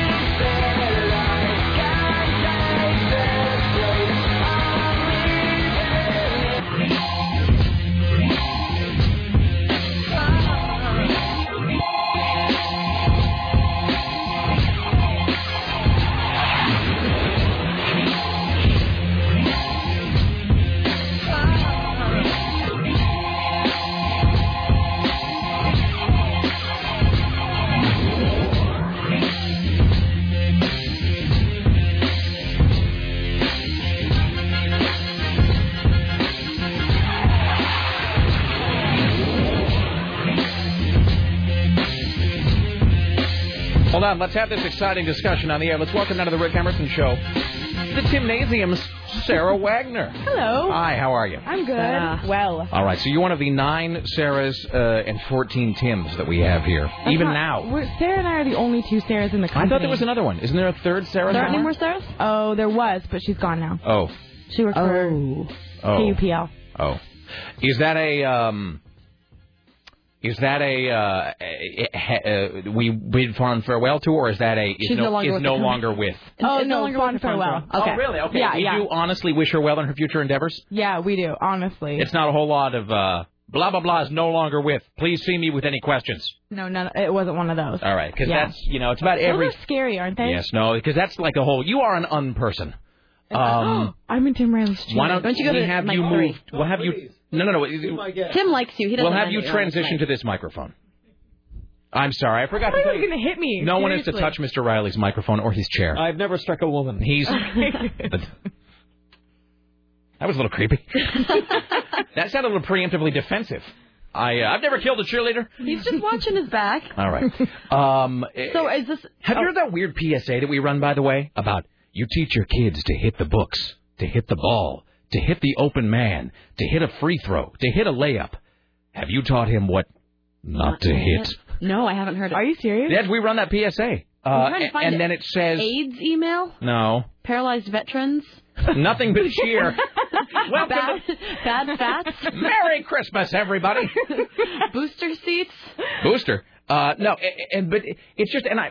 Indian college fund? It's not like I have all of this emotional investment in it, but it is one of those PSAs that sort of rankles me just a little bit because the tagline, teach your son that all violence against women is wrong. So I guess it's only violence against women that's wrong. Violence against They have made many Lifetime movies about the consequences of a woman beating her husband. It's like he said nothing. Yeah. Apparently it's okay to hit, like men, children, dogs, whatever. I used to date a guy that you probably punched? said something about that me. You beat savagely? No, but he used to wear this T-shirt that had huge block letters that said "Another man against violence against women in huge black letters. That sounds and he used like to he wear was, that T-shirt around. You know what that sounds like? A court order. Yeah. That sounds like you must wear the sign that says "I stole."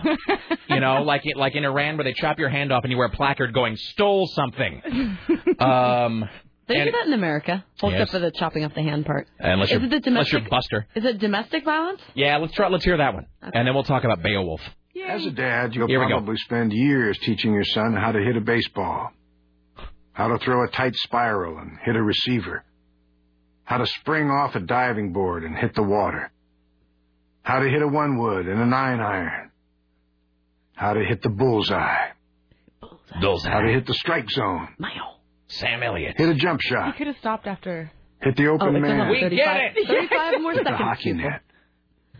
And maybe the most challenging of all. It's hilarious. How to hit the books. It's true. But the question is this. How much time will you spend teaching him what not to hit? Creepy. Yeah. Teach your son early and often that all violence against women is wrong. The rest is fine. For tips on what to say, And visit encouraged. endabuse.org. Early and often. Brought to you by the Family Violence Prevention Fund, You gotta give them their plug. the Waite Institute for Violence Prevention, the Ad Council, and this station. So there That's you go. from us, Rick. All right. Thank you. This Rogers Institute. Yeah, exactly. He does have that kind of beef. It's what's for dinner kind of voice. All right, Sarah Wagner. Don't say that. That's the wrong association to make, Tim Riley.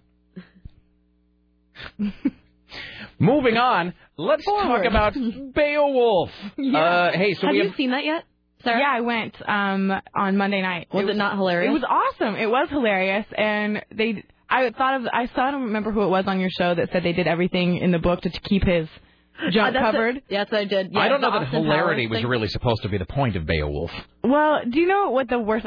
My brother laughed out loud when It was me and a couple of my friends, and we were all laughing. Everyone else in the theater was totally. Please tell me the cod piece is in 3D. That there's like a lot of bulging 3D. No. Really? No, not bulging. It's just you never see any penis, but you see a lot of blocking the penis. Really? Where they go out of their way to... like candles and like an arm. We're past the point where you can do that because it just looks retarded. It was so funny when he's flying through the air off of the chandelier to jump onto Grendel's back. Yeah. That's like the... have you seen 300? No. 300's a really great film, but there's this sequence at the end, and I'm not giving anything away, but it's like a Charge of the Light Brigade thing where at the end they die. But they die, victorious and blah, blah, blah, blah, blah. But there's this great crane shot where it pulls up like into the sky looking down, and the field is covered with like the 300 dead Spartans. And it's like 300 dead Spartans on their back and like 1 million arrows, covering them. Everywhere except the junk. On every man, every man has like 100 arrows embedded in his body, none in the penile area, not a single one, because that is how powerful the Spartan pelvis is. Yeah. That it just repels arrows. All right, so we have Beowulf ticks. Yeah, we have a lot of them to give away. So are they in those fancy prize packs? No, those were a The prize one-time pack deal. apparently You was- did not appreciate, by the way. I did appreciate. I appreciated it so much. I was like an ass when I walked up to the guy, as I had my own glasses in my bag. He's like trying to give me the 3D glasses. I'm like, no, sir, I have my own. And I pull out my giant gray glasses, say IMAX over the top of them. Big ass like Yoko Ono Terminator X glasses. I'm in the theater with Squid and Heather on the other side of me, and they both had their little yellow glasses on, and I put, I'm all cool, and I put on my giant, gray ones. And I'm like, why is everything so fuzzy? And then they didn't even work. They did not work. So just so you know, in the IMAX prize pack, in the IMAX prize pack, there are a bunch of glasses that don't do crap. Apparently, they don't work if you at won all. one, I'm very sorry that they didn't work. Sorry about that. Sorry about the defective prize we gave you. But also, they're covered in lead. So, all right. So we have many passes for tonight and tomorrow. These are actually for next week. I'm sorry, for next week. So yeah, Monday, Tuesday, Wednesday, and Thursday. Okay, so Monday, Tuesday, Wednesday, and Thursday, we will have many, many passes for Beowulf. And you should totally see it. IMAX. You should. It's great. Yeah, I'm going to see it next I loved week. It. I'm going to see it next week. Bridgeport Village next week said the 7:30 showing, all Monday through Thursday. So if you are a glorious bastard, you'll get an email about that, letting you know kind of when we're beginning that process. You can sign up at 970.am, and we'll also have some available to those who are foolishly not glorious bastards as well. Foolishly. So, all right. Good so, work. and I guess we'll figure out the mechanisms they say for doing that. So okay. That is next week. Next week. Excellent. You going to see The Mist? You kind of freaked me out yesterday when you were telling me about it. It's sounds wrong. really scary. Wrong on every level. All right. Oh, you can do it, sir. I'm going to see it today. Come on, be a man. You know what I mean. Put some hair on your chest. Go hit somebody. All right. The book. All right, thank you. Sorry, by the books. That's what I mean. I'm in the studio. I can say whatever I want. That's true. All right, thank you, Sarah Wagner. Bye, Sarah Wagner. All right, there you go. It's 503-733-2970. 503-733-2970. People are calling to win bail. We're not giving them away now. It's next week. All right. Tim Riley? Yes. How do you feel about doing some more? And now, from the... Oh, did you want to? News. And now, from the Ministry of Truth, this is Tim Riley. It's cloudy, black and icky out there right now. And there could be 4 to 8 inches of snow in the mountains. The worst of it's going to come in around 4 o'clock this afternoon. So be prepared. Some of the other things going on. New York City Councilman Peter Maloney says kids today get too much homework. He says his 2 young daughters are swamped with schoolwork, so much so they don't have time for family activities. We spend all of our time after school doing homework, hours and hours a night, and I found that we just can't spend quality time together anymore. For almost a century, American hotel guests could count on finding a Gideon Bible in their bedside tables. There was one when I went to Washington, Gideon Bible. I went through a phase where I stole Gideon Bibles, and I felt bad about it. Why is that? Because I wanted to collect them, strangely enough. It wasn't stealing as such. I wanted to see how many guys... When I was in the debate team, on our debate trips, I would always take the Gideon Bible, because I wanted to see how many Gideon Bibles I could amass over the course of a year. So... Well, since 2001, many top-end luxury inns have dropped that practice. Some, like Denver's Hotel Monaco, do offer a variety of religious books. You check them out in the lobby. Gideon Quran. Not a happy trend to Dr. Thomas Sportson of Denver's Promise Keepers. He wants those Bibles back. It's not offensive. I mean, if you talk about offensive, they have pornography on TV. Yes, people should demand Bibles in their rooms. If, in fact, a person who's staying in the hotel doesn't find a Bible in the hotel, that they need to call the front desk and get one up there as quickly as possible. Yes, immediately. I need a Bible. Stat. All right. Just for that guy, here's a list of the pornography that was available in my hotel room when I went to Washington State last week. I wrote down, this is right after I got busy watching Pastor Melissa Scott. And then I looked at the porn listings, and then I would watch more Pastor Melissa Scott. Speaking of which, I'm not going to go back and go on and on about this, but Pastor Melissa Scott, who we found out, A, is some sort of weird savant. B, maybe a huckster. C, was definitely in the adult film industry. We now have found that's true, which is even hotter to me. If she had some real conversion, or even if she, it's just as hot if she is a scam artist. I'm not saying she is. I don't know. But if she was just some genius porn star, and A, how hot is that to begin with? She was like some Mensa Marilyn Voss savant of the porn world. And then she became some genius, like, scam artist in religion. That is just, like, completely freaking sexy to me. Because I got a whole weird fixation on evangelists anyway, like the Jonas Nightingales of the world. I really do believe in another career. In another life, I could have been an evangelist. I really strong, and I don't mean that snarkily. I really do believe that. I think I would have made a good preacher. We can easily broker you some weekend time. Man, would you? Really? I hear there's a one-day sale going on upstairs. Maybe I should buy myself an hour. Oh, yeah. The Rick Emerson Hour of Power. Why don't you call one of their numbers? I know what one of their numbers is, and pass yourself up as Pastor Rick wanting to buy time on a weekend show. And see if I can get a discount because I'm working for the Lord. Mm-hmm. Oh, that really is tempting. Because anyone with you have the title Reverend, it demands respect in these United States. Here's the only reason I'm not going to do that. Because if I'm on the radio distracting the sales force as they're attempting to make money for this radio station, that's going to end badly. Well, that is true. We were trying to make money for AM 970, but Rick Emerson kept distracting us with prank calls. I guess we'll have to fire someone. Oh, no. So here are the porn films that were available in my hotel room. Let's see here. And by the way, they had one of those remote controls that's like impossible to use. Do you ever do this where you stay in a hotel and the remote just, like, there is no button for watch TV? Like, it's on the menu screen and all you get are a succession of other menu screens. Like, where is the button that lets me watch something?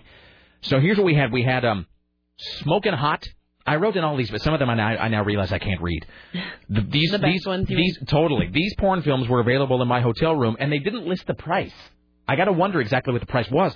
And then I have this also. Here's the thing I wonder. Whenever I'm in a hotel room and I'm looking at the the movie selection, and there's the whatever, and then there's new releases and in theaters, then there's the adult section, which, by the way, has the same amazing age verification system that like every porn site has. Click here if you're legal.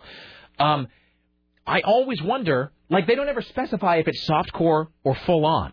Like, I think as a customer in this capitalist society, they should have to specify in advance. I'm sure because you have to buy it before You have to buy it before you can watch it.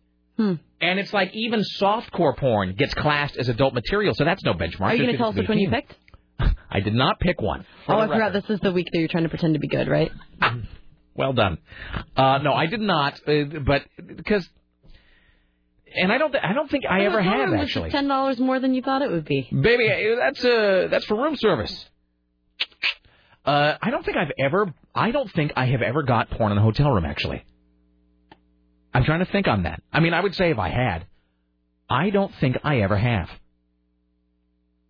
Nope. Keep thinking. No, I'm just pondering. I don't think I ever. Well, now I feel like I should at some point. Anyway, but yeah, it didn't say if it was hardcore or softcore, because softcore pornography is just stupid. I mean, as dumb as most porn is, it's dumb in a whole different way when it's softcore, because then it's like bad plot, bad acting, bad fake sounds, everything, and then also you can't actually even see what it is you're presumably paying to see.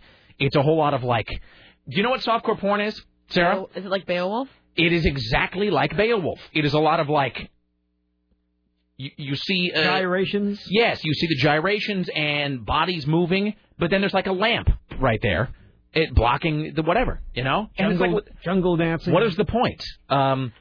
So anyway, Smokin' Hot, that was the first one.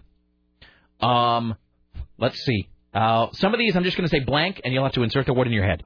Smokin' Hot, So Young, So Blank. Everybody think about what that might be. So young, so blank. All right? Mm-hmm. Are we supposed to guess?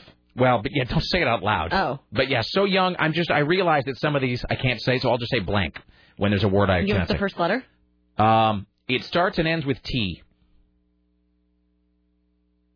That doesn't make any sense. I don't understand. It sounds like it's missing an adjective. Lefty Lucy. Oh. There ought to be a porn star named Lefty Lucy. And her whole thing would be thing for her to be. Her whole thing would just be. She's a Lucy. No, but I was thinking that she would. I love Lefty Lucy. I would. That she would. Yes. That if you needed to get something taken care of, she'd give you a hand. Oh, look at me, Lefty Lucy. See, and she would be left-handed. Lefty Lucy. That's genius. I am getting that domain name like today. LeftyLucy.com. And then it would just be like... You know that every time you come up with a porn name or a suicide girl name, they're already out there. I know. Nasty Older Sluts. Here's another one. Blanking My Sister's Friends. I like that one because it cuts right to the chase. Mm-hmm. That's good. It is. It bottom lines it. Backyard Amateurs. I don't know why they have to be in the backyard. I mean, what does that... Well, whatever. MILF Training School. That's just stupid. I'm really over the MILF thing. You know? I'm done. I'm kind of done with that. I'm not done with MILFs, clearly. I mean, they're hot and all that. But that's a term that I don't like using, but I use it because it's like there's no other word that means that. Do you know what I mean? Mm-hmm. It's like metrosexual. Like MILF money. MILF money.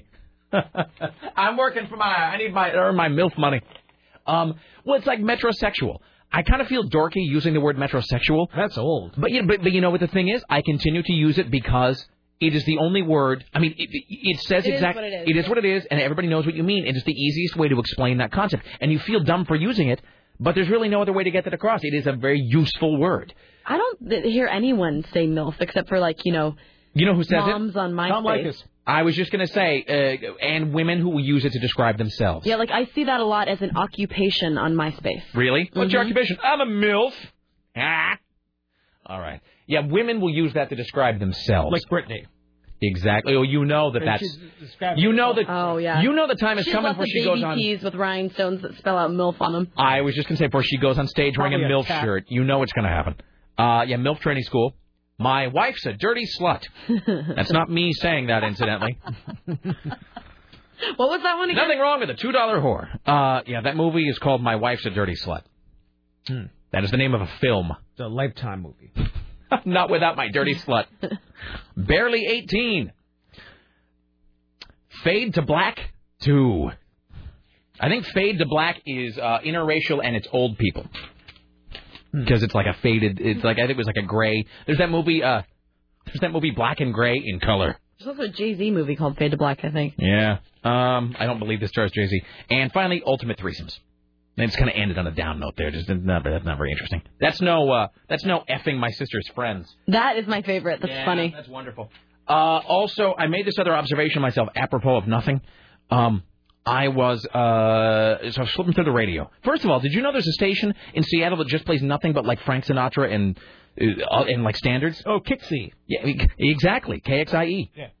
It's been there for a long time. I used to have live jocks too until they fired them. It's a bad satellite radio. Yeah. You can tell it's a bad satellite broadcast. But yeah, I was listening to that. It was pretty interesting actually. And then of course, the great thing about being there, the weird thing, and you experienced this in LA too. It's weird because you get to hear Likas on FM. Yeah. And hearing Likas, or talk radio period, but we're so used to hearing him, on AM here, which is a different kind of sound to it. You hear him on stereo, and it almost sounds wrong somehow. Like when you hear Likas on FM, you almost kind of sounds like it shouldn't be. But anyway, so I'm flipping through the dial, and I heard they were playing the new Britney single. Some station was playing Piece of Me. And I was thinking about this. When is the last time anybody here went back and actually listened to Baby One More Time? The Britney song. When is the last time anybody actually heard that? I don't know. All right, Not for a while. I'm just going to play just a little bit of it here because I just have this one observation to make, and I'm going to see if it's on YouTube. And then we'll take a break here, and we'll come back next hour. We will do probably another Zeppelin contest. Don't call yet though, and we'll do the top 5 underplayed Zeppelin songs. Plus, we have to get to this worst song ever. We have more news with Tim Riley. Let's see, Baby, one more. Brittany. I'm hoping this is on YouTube because I don't have to go find it anywhere else. Oh, it will be. I don't care about this point that much. Okay, I think this is it. Let me open this up here and all right. Oh, in the meantime, let's get a couple of these. Hi, you're on the Rick Emerson Show. Hello. Yeah, Rick, I got some info on that Pastor Melissa. Oh, this is my thing. So so she was apparently a porn star, and yeah, I can't really find any photograph. There's this one picture that everyone sends me. Well, her name, you have to look it up under Barbie Bridges. Well, but that's the thing is, like, even there, I didn't spend a lot of time looking her up, but everybody found this one photo of her where she's topless, but, like, with her hands in front of, like, Janet Jackson style. Yeah, she did some lesbo action. She should be in there. Well, that is one of the Beatitudes. You have to look a little Blessed deeper. are the lesbo actioners. Yeah, but anyway, her husband was like, he was the real deal. This guy was amazing. You know, the film director, Werner Herzog? Yeah.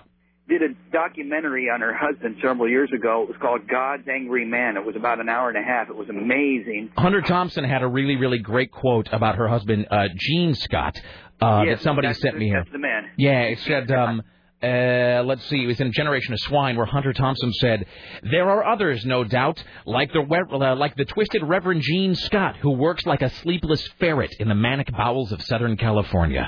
So yeah. I mean, when I lived down in California, we would watch him. I still know his 800 number. Well, my point is, if she has done, like, full-on porn movies, I wish somebody would send me one. That's what I'm saying. Let me just cut to the chase. I want someone to send me porn films of Pastor Melissa Scott. To boot up LimeWire and check for Barbie Bridges. No, that would be wrong. I can't endorse illegal file sharing, sir. CBS takes copyright infringement seriously. There you go. Thank you, sir. All right. I'm just going to play a little bit of this Britney thing. Okay. Now, here's the thing. This is obviously the song that she came to fame from. Ended a sentence with a preposition. I'm sorry. This is Britney Spears, Baby One More Time. She was how old when she recorded this? Probably 14, 15? Because it came out when she was 16, I think. Yeah, so probably around there. So she recorded this when she was probably 15. Listening back to this now, about, almost 10 years later, how could anybody in any way believe this is her voice? I mean, I know that it's sort of a known thing in pop music that they augment your voice and they tweak it and they whatever. But, I mean, in my opinion, I don't know this to be true, but in my constitutionally protected opinion, this just sounds like it's flat out Milli Vanilli'd. I mean, we are supposed to believe, A, that it sounds nothing like she sounds now. Mm-hmm. It sounds nothing like her speaking voice, and that if anything, her voice is lower here than it is now. Her voice is actually lower in the song than when she sings these days. So, are we supposed to believe that this is an actual 14 or 15-year-old girl? This is the beginning of the...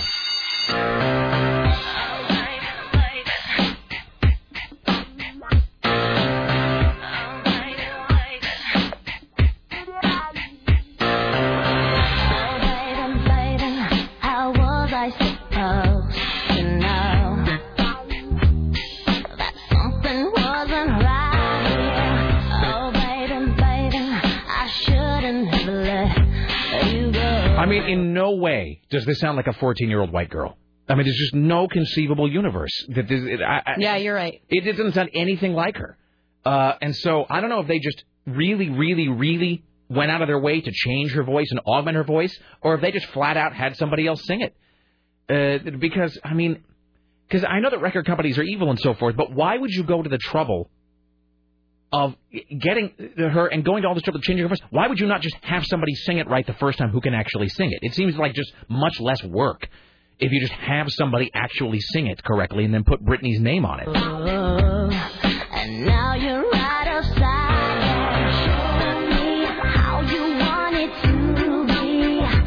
Tell me, baby, 'cause I need to know now. Because my loneliness is killing me. And I must confess, I still believe.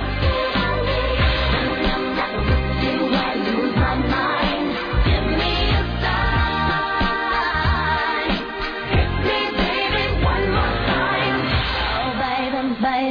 All right, I'm telling you right now, that's, in my opinion, that's not her.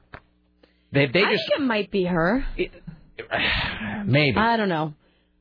I'm not going to pretend to know. I don't know. And this is the last thing I'll say because we've done so much Britney stuff today. But as I've said repeatedly, I heard this song a lot before I ever saw the video. It was there's a guy I worked with who played it on his Winamp or his MP3 player all the time, and I thought it was like a 20-something black woman. I just sort of assumed because I heard the voice and it just sounded, and it sounds so. It's a legitimately. I know I'm the whitest guy on earth. It is a legitimately funky song. The beat is sort of, it's very. It's infectious. It's got the beat that makes you feel good. Mm-hmm. It's a great R&B style pop song. And then I saw the television and I'm like, what? Because there's like this 14-year-old white girl. It was just so bizarre. All right, well, we should break. When we come back next hour, part 2 of the Zeppelin contest. It's the worst song you've ever heard, courtesy of Sarah Dillon, and more from Tim Riley. It's 503-733-2970. Here's the business. Back after this.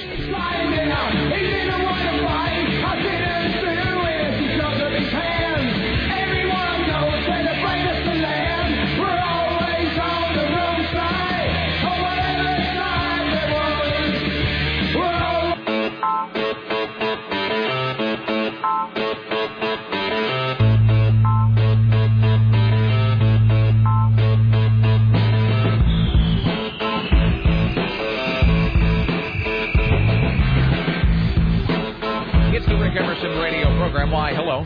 503-733-2970 coming up this hour. That Zeppelin 6 disc set. We'll give that away. Let's welcome now to the Rick Emerson Show. We just have some guests here. Justin and Jaden. Jaden, how old is Jaden, Justin? He's 5. Okay, so Jaden, you want to sit on the Teeny Other celebrity stool? I don't know that he appreciates the greatness of the Teeny Other celebrity stool. Hey, Jaden, how are you? Good. All right. Hey, what's your shirt? Yoda is. Do you like Yoda? He's the best character in Star Wars. Fantastic. Do you have a favorite Star Wars film, or do you like them all equally? Kind of Darth Maul and the Shocking guy. Darth Maul, the Shocking guy who? The Emperor. Well done, the Emperor and Darth Maul. You have great taste, my friend. So that is now. Did your dad get you into Star Wars? Oh, he bought them before I came into the planet. So he had them all ready for you. He was prepared for you with the Star Wars films.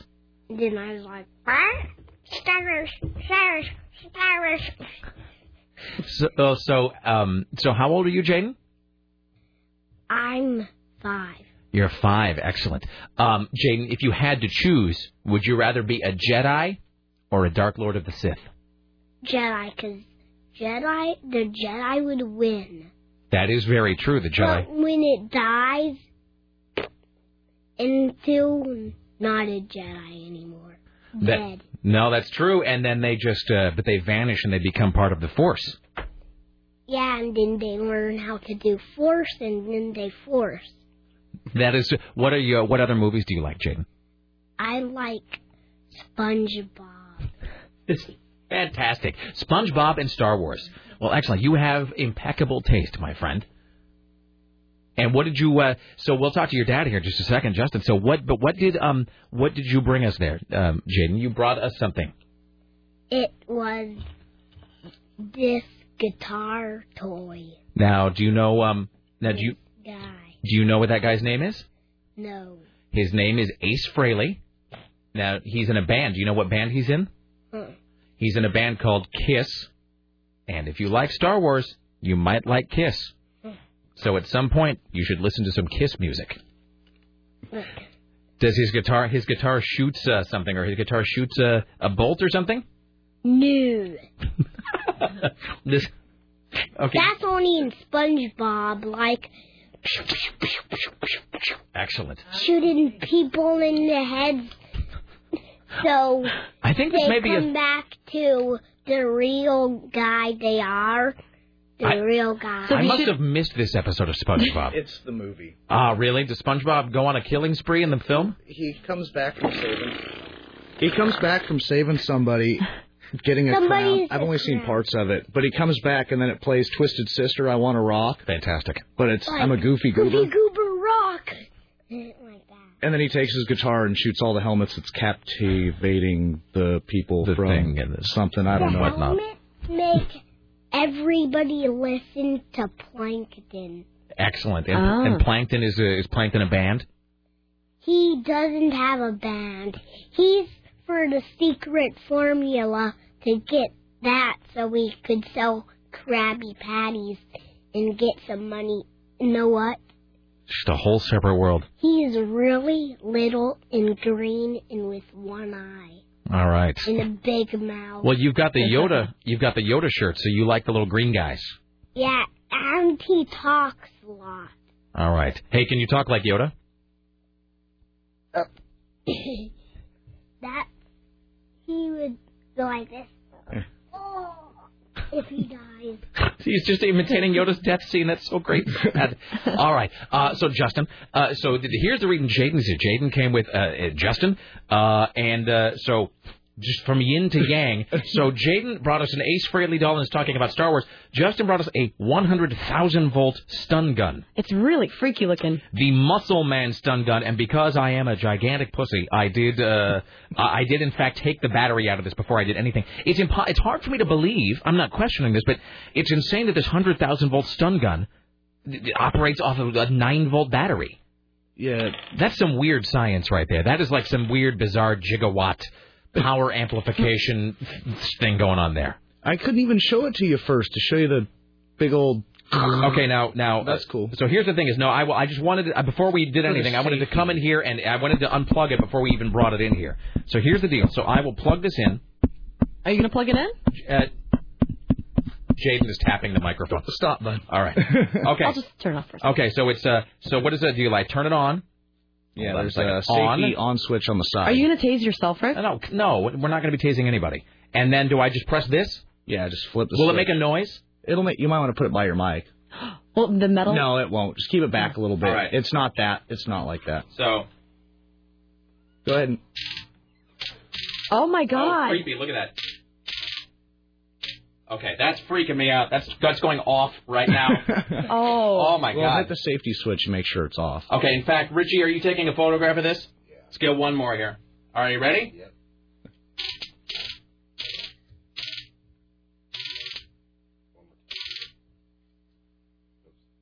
Okay, we're going to go 3, 2, 1. You can hold it. All right, excellent.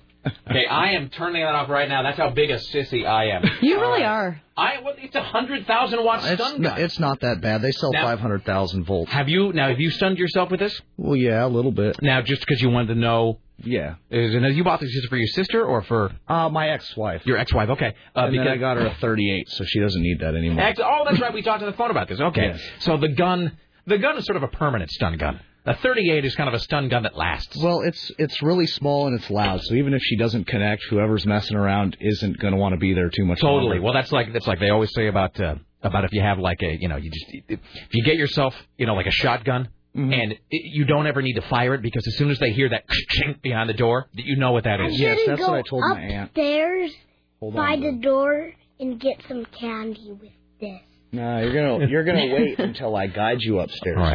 All right. So fantastic. So Sarah, maybe I'll give this to you. You've got several stalkers. So maybe we'll arm you with a stun gun. I don't trust myself with weapons. When you stunned yourself with a stun gun, did it hurt or was it just a weird sensation?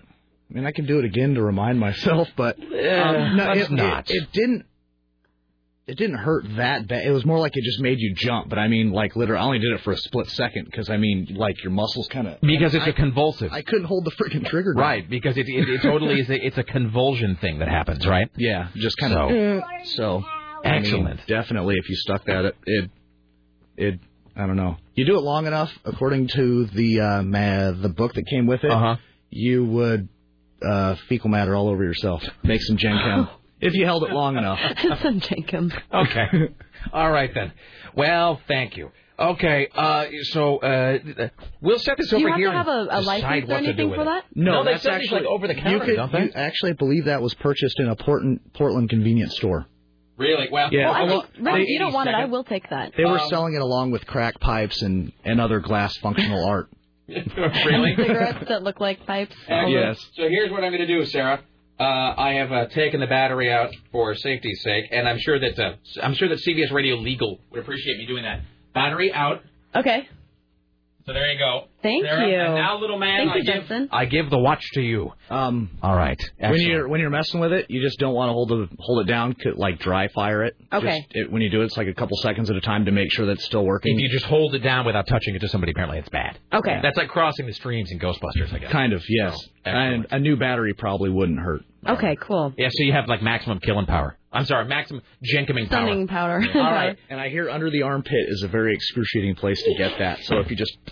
All right, thank you. Also inside the colon. I have felt a little unsafe in my home lately. I think this will be good. After you see the mist tonight, you can keep that by your bedside. Okay, good. If not that, a 12 gauge will do it. Okay. Seriously. And a Rottweiler. All right, Jaden. Thank you for coming in today, Jaden. All right, excellent. Jaden, by the way, before we go, if Yoda is your favorite Star Wars character, and you like the Emperor, do you have another favorite Star Wars character? Darth Vader. How does Darth Vader breathe, Jaden? In his mask. Do you know what it sounds like when Darth Vader breathes?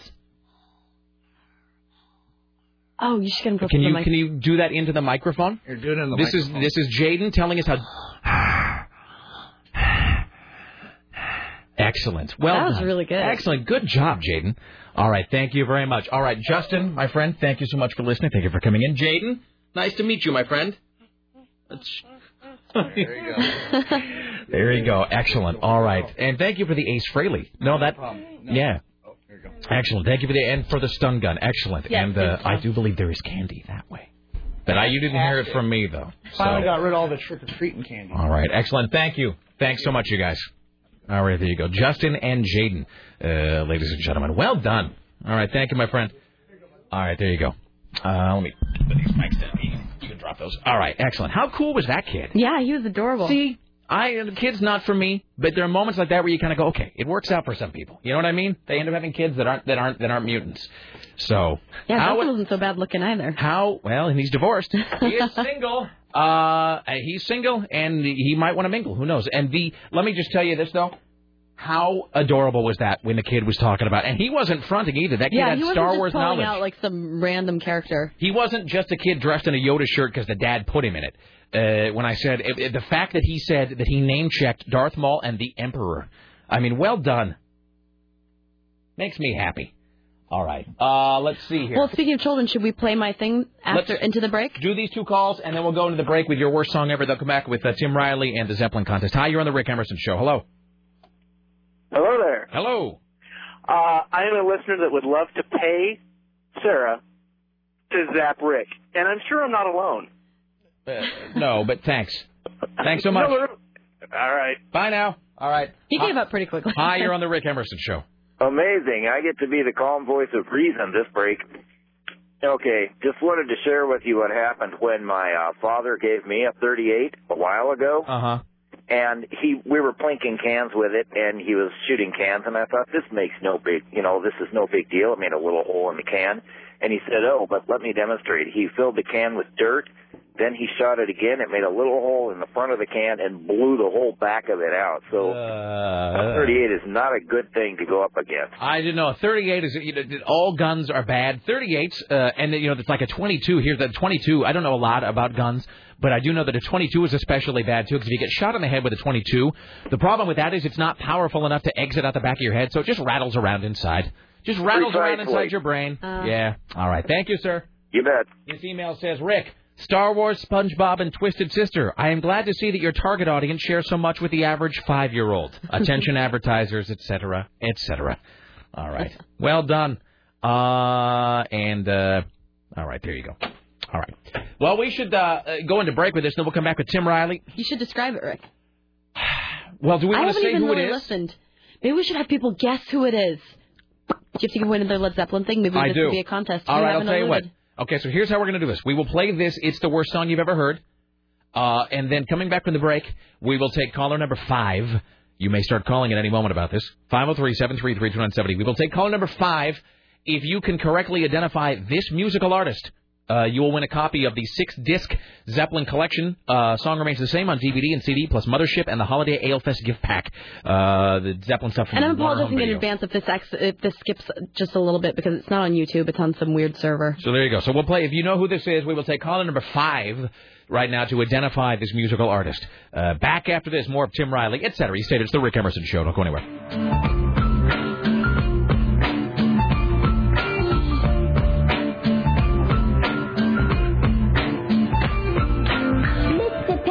What you gonna do? 'Cause it's not expensive, no bamboo for you to chew through. But who can undo the wrong to the panda just to expand the land of man?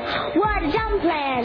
Just ask the orangutan. His forest drinking. What do we thinking? Wiping out species without blinking. I'm afraid of grizzly bears, but don't you see? Grizzly bears should really be afraid of me. There's trouble in the jungle. Ooh, there's trouble in the jungle. We find that mankind is not so kind at all.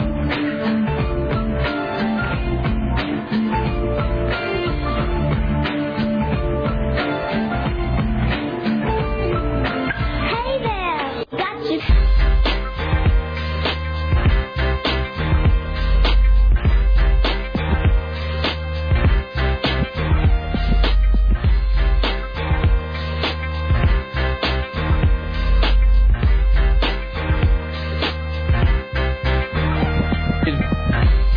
Got to make a living. I like that girl so much.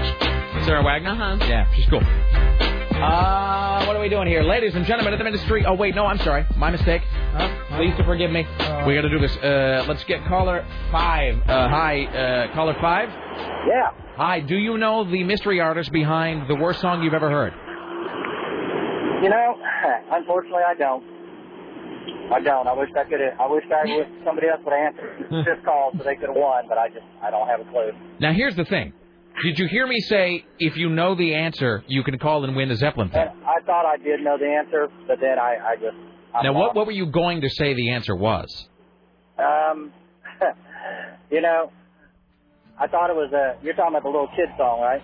Well, we haven't identified the artist, but what we said is if you know the artist behind It's the Worst Song You've Ever Heard today, that you will win the 6-disc Zeppelin collection. What was your guess going to be when you called?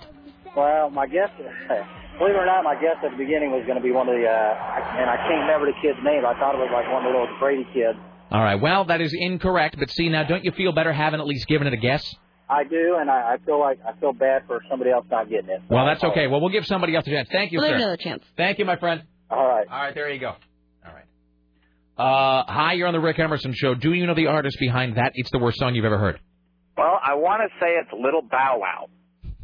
Really? Am I close?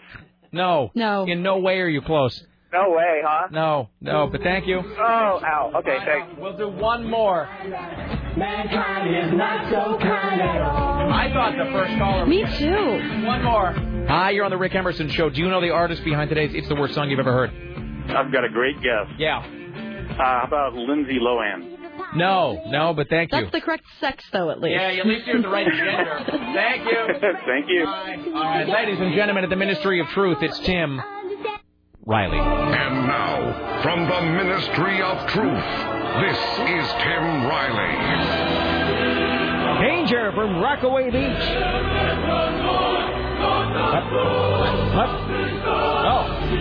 Oh, okay. The Oregon Department of Human Services sent out a warning today about bacteria at Rockaway Beach. Oh, God, really? Higher than normal levels of fecal bacteria. That can result in gastritis, skin rashes. Guess where I was all week? Upper respiratory infections, and forgetfulness. Yes. Please say you were frolicking in the water. Where? At Rockaway Beach. Why? What was that? What? This whole joke is ruined. One of the bits of... No, because one of the symptoms is forgetfulness. Oh, now we get it. See, Tim said... We ruined our own bit. We should have gone right to the top line. Symptoms include blah, blah, blah, and forgetfulness. I had this all set up. And it just turned into a disaster.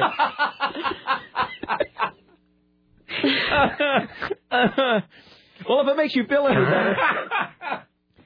Waking Up with Whoopi has ended its run on flagship Clear Channel station WKTU in New York. Well, that's too bad. Whoopi's co-host up at WKTU. I think you meant weekend shift. What did I say? You left the F out. I couldn't have. You did. Oh, my goodness. Sarah? Did I seriously? I've never said that before on the air.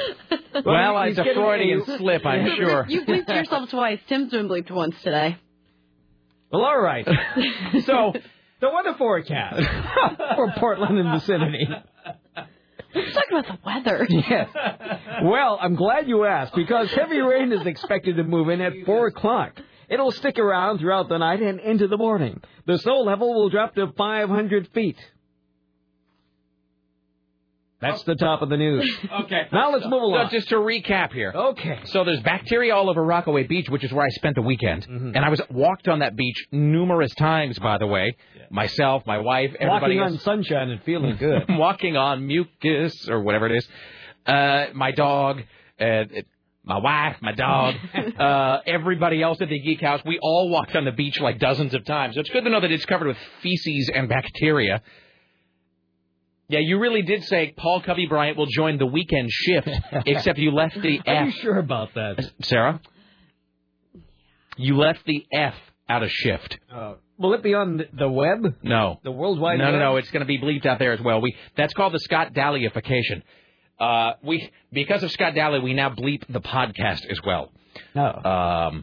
So. Well, because sometimes we really do say inappropriate things that we don't want anyone to hear. Sometimes there are things that are profane. Sometimes there are things that we just regret saying. And until recently, all of those things would end up on the podcast because the podcast was what they call pre-delay, meaning it was a recording of the program. Unplugged. Yeah, it was basically a recording of the program before it ever even got to the delay. Now the podcast also is post-delay, meaning if we dump something here, it's dumped on the podcast. And that's because we inadvertently referred to Scott Daly. Something about his private life and so forth. So that was like free radio. That was still on there. Like he hadn't listened to it, and I remember I got like a 10-minute voicemail message from him, which I never listened to. Oh, and he's fine with it now, though. Yeah. He listened back and he's like, oh, that wasn't so bad at all. No. I've always wondered what that voicemail message said, but then again, I don't know. 5 years from now, nobody will remember a thing. I think the deal is he thought we had identified the woman. Which we didn't. Well, we wouldn't. No. But I think we wouldn't. But I think what he does in his the deal is, life is... I think, yeah, absolutely. And I think the deal is, though, I think he didn't hear it, but he heard about it from someone, which, as you know, is always the worst thing when you hear about it from someone else. So I think the version he heard is that, yeah, they identified that woman you slept with. And, of course, which we would obviously not do. So, anyway. Time for the top 5. There you go. Let's do the top 5 here. 4, 3, you know. What? Were you even supposed to say that? Too late now. We've already said it once. We said it weeks ago, and he was fine with it. Shouting is wonderful. Oh, Jesus, I don't know anymore. I don't either. Just, if you don't want anything to be known, don't ever tell us anything. Seriously. Counting is happiness. Counting is ecstasy. How about the Chicago Cubs? Yeah. Ladies and gentlemen, here's Tim Riley with today's top 5. And as we attempt to give away the Led Zeppelin 6-disc extravaganza from the... Disc. From the AM 970 prize closet, we've paused to reflect on those Zeppelin recordings that are perhaps overlooked in the grand scheme of their musical creation. These are the top 5 Led Zeppelin songs that ought to be played on the radio but aren't. Honorable mention going to Tangerine. This is the closing credit song. In Almost Famous, or the closing sequence, anyway. Honorable mention because it gets played now a little bit because of Almost Famous.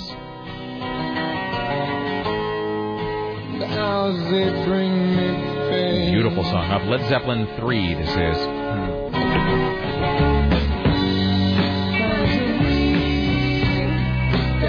Is that sequence when the bus is driving off into the horizon? This is the last song that Jimmy Page wrote solely by himself. I think he wrote this song even before he formed Led Zeppelin. And after this, all of the songs were collaborations with Robert Plant and some of the others. But this is the last Jimmy Page solo composition that the band recorded. Number 5. That's a good one. Just letting it sit for just a second. All right. This isn't Air Supply. You can't rush through this. This isn't Islands. I'll play Islands of the Stream. I mean it. All right, Mr. Speedy Pants. Number 5. Bring It On Home. This is stolen from, I forget who, some guy. Is it Howlin' Wolf or somebody? This part of the song is... Zeppelin they were sort of the Noel Gallagher of their day. They did a lot of intellectual pickpocketing. This part of the song is just like flat out stolen from somebody or other. But then it gets all rock in here. It's like I remember hearing this song when I was a teenager though, and it just blew my mind because it goes from being this weird sort of electric English white guy blues to being all rockin' and whatnot.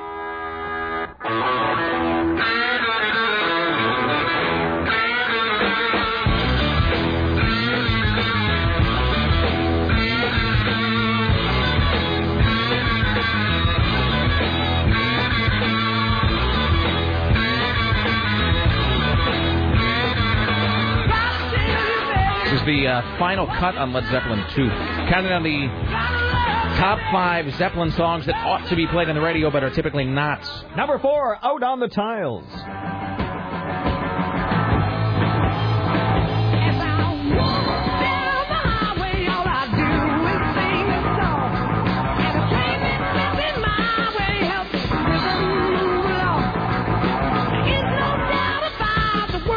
God, what a voice.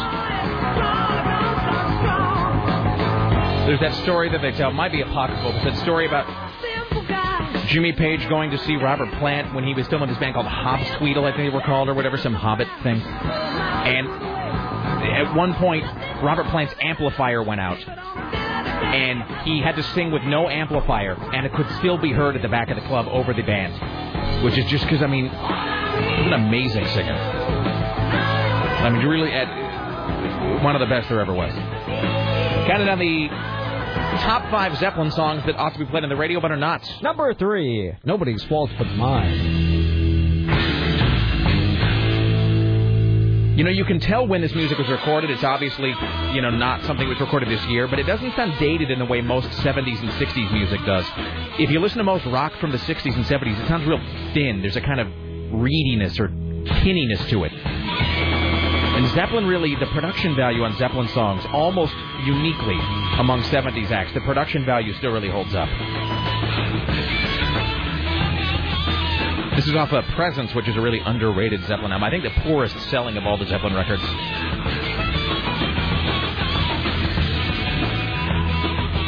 Yeah, just a huge drum sound. We recorded these drums in a hallway, I think.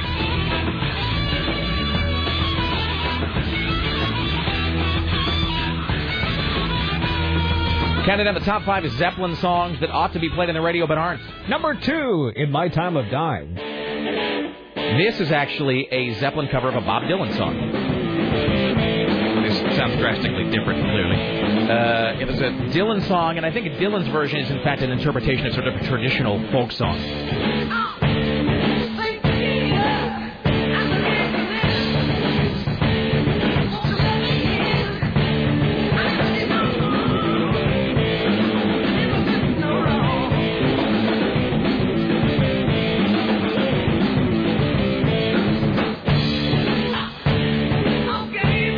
This is off Physical Graffiti, which is the definitive Led Zeppelin album, in the opinion of everyone everywhere. I've actually never heard the Dylan version of this, now that I think about it.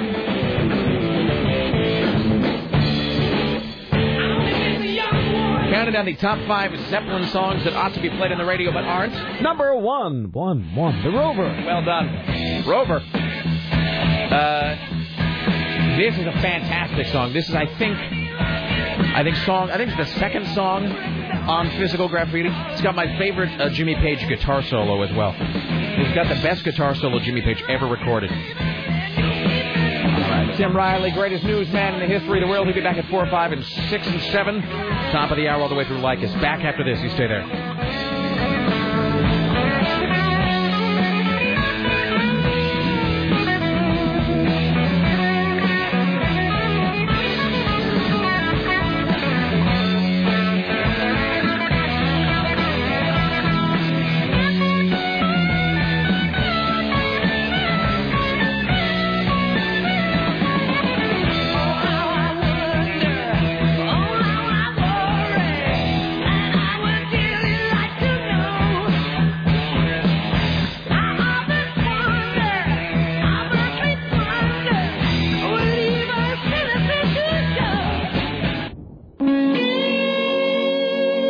We now enter the saddest part of the broadcasting day.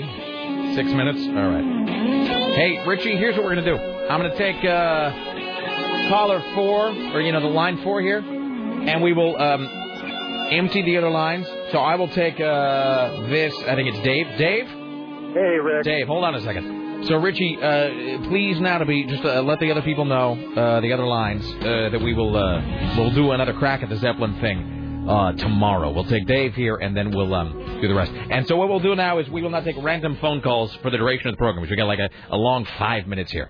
So it's 503-733-2970. 503-733-2970. I can't believe nobody guessed who that was. Well, he may. We'll see. Oh, I absolutely know who it is, Rick. Should I play a little bit of it? Before you say that, let me just say, please not to be calling with your random nonsense, because we have about 5 minutes to fill. So it's 503-733-2970. Okay, Sarah, go ahead and play just a little bit of this. To the panda just to expand the land of man. What a dumb plan. Just ask the orangutan. His forest thinking. What do we thinking? What's an out species without blinking? I'm afraid of grizzly bears, but don't you see? Grizzly bears should really be afraid of me. All right, Dave, the worst part. Do you know who this is? Yes, I do, and I was surprised you didn't play the other hit single, the Manor I Killed Me Daddy. This would be Bindi Irwin. Bindi Irwin, well done, sir. Congratulations. Correct, You win a copy of Zeppelin Mothership. The song remains the same on DVD and CD from Warner Home Video, and a a Holiday Ale Fest gift pack from the AM 970 prize closet, sir. Which is great because today is my 22nd anniversary, and so I can give my wife another wonderful present, which I didn't forget. Thanks, Dick. All right, we're going to put you on hold. Richie will get the congratulations, sir. Richie will get your information. There you go. You get your information. He's on line. That's from her 4. up-and-coming album called Trouble in the Jungle. That's great. Let me pre-order featuring that right such hits also as Save Me and My Daddy. Oh, really? You know the My Daddy thing is going to be great and terrible, and we're not going to want to laugh at it, but we are. Like, we will, even though we know it's wrong. Jesus. All right. Hi, you're on the Rick Emerson Show with your random bit of nonsense. Hello, sir. Yes, sir. I got a way to make that Vegas trip even sweeter for CBS Radio. All right. Turn it into a listener pilgrimage, and I'll guarantee you the travel agencies will give you your trips free.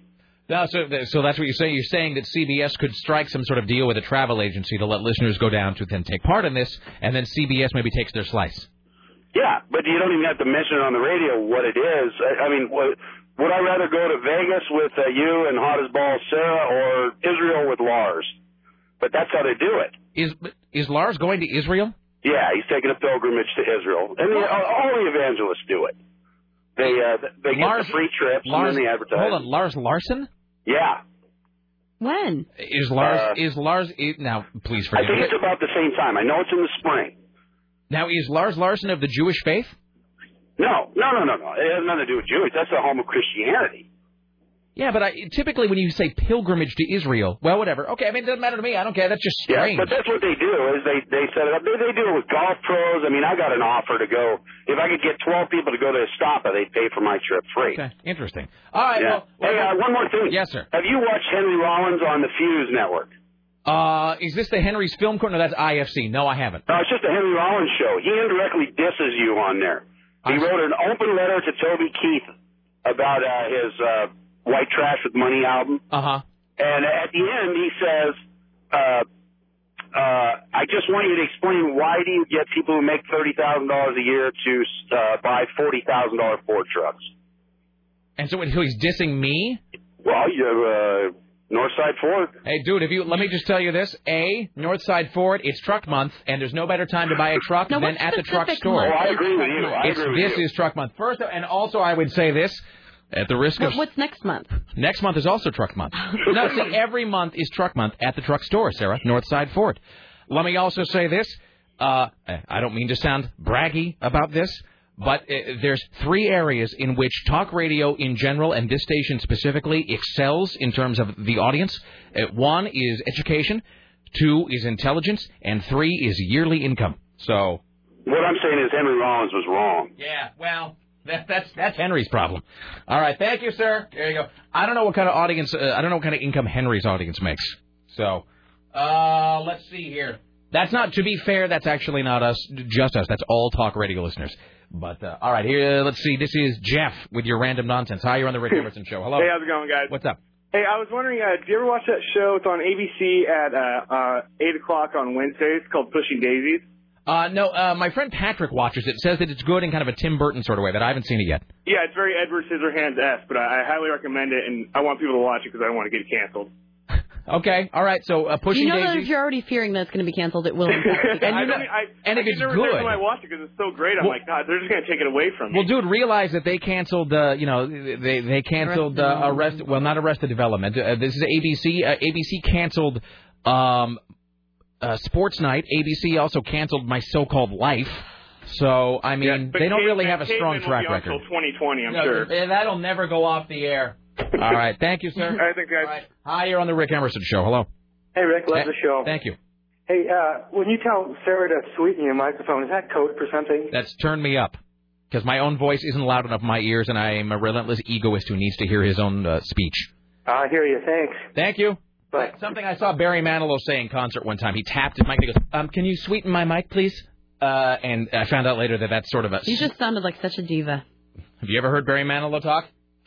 Hi, you're on the Rick Emerson Show. Yes, hello. Greetings. Hello. Hi. Is it me? Hi. Yes. Hey, Rick, listen, this is Paul. I want my Beaver Trilogy VHS tape returned. Yeah. I'm sorry? This is my friend Kevin. I'm sorry? You let him borrow it 4 years ago. Yeah, Sarah, it's been a long time. I'm sure I'll find it's around somewhere.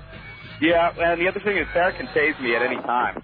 All right, I've got the taser, my friend. I'll get you. Back in. Okay, bye. All right, we're going to thank CNN radio correspondents Lisa Desjardins, Ed McCarthy, and Steve Castenbaum, with whom we were not able to speak today. Let's see. Blah, blah, blah, blah, blah. Join us tomorrow when we'll be talking to WWE legend Chris Jericho. Rick Emerson Show produced today and every day by the lovely and talented Sarah X. Dillon, for AM 970 Solid State Radio. In the newsroom, Tim Riley. In the phones, Richie Bristol. Dave's in as a gatekeeper. Susan Reynolds is in charge of marketing. And, of course, Bridget from upstairs does imagery and web mistressing and so forth. Like us next. See you tomorrow. Let's Masters. Now, bye now. Nicole.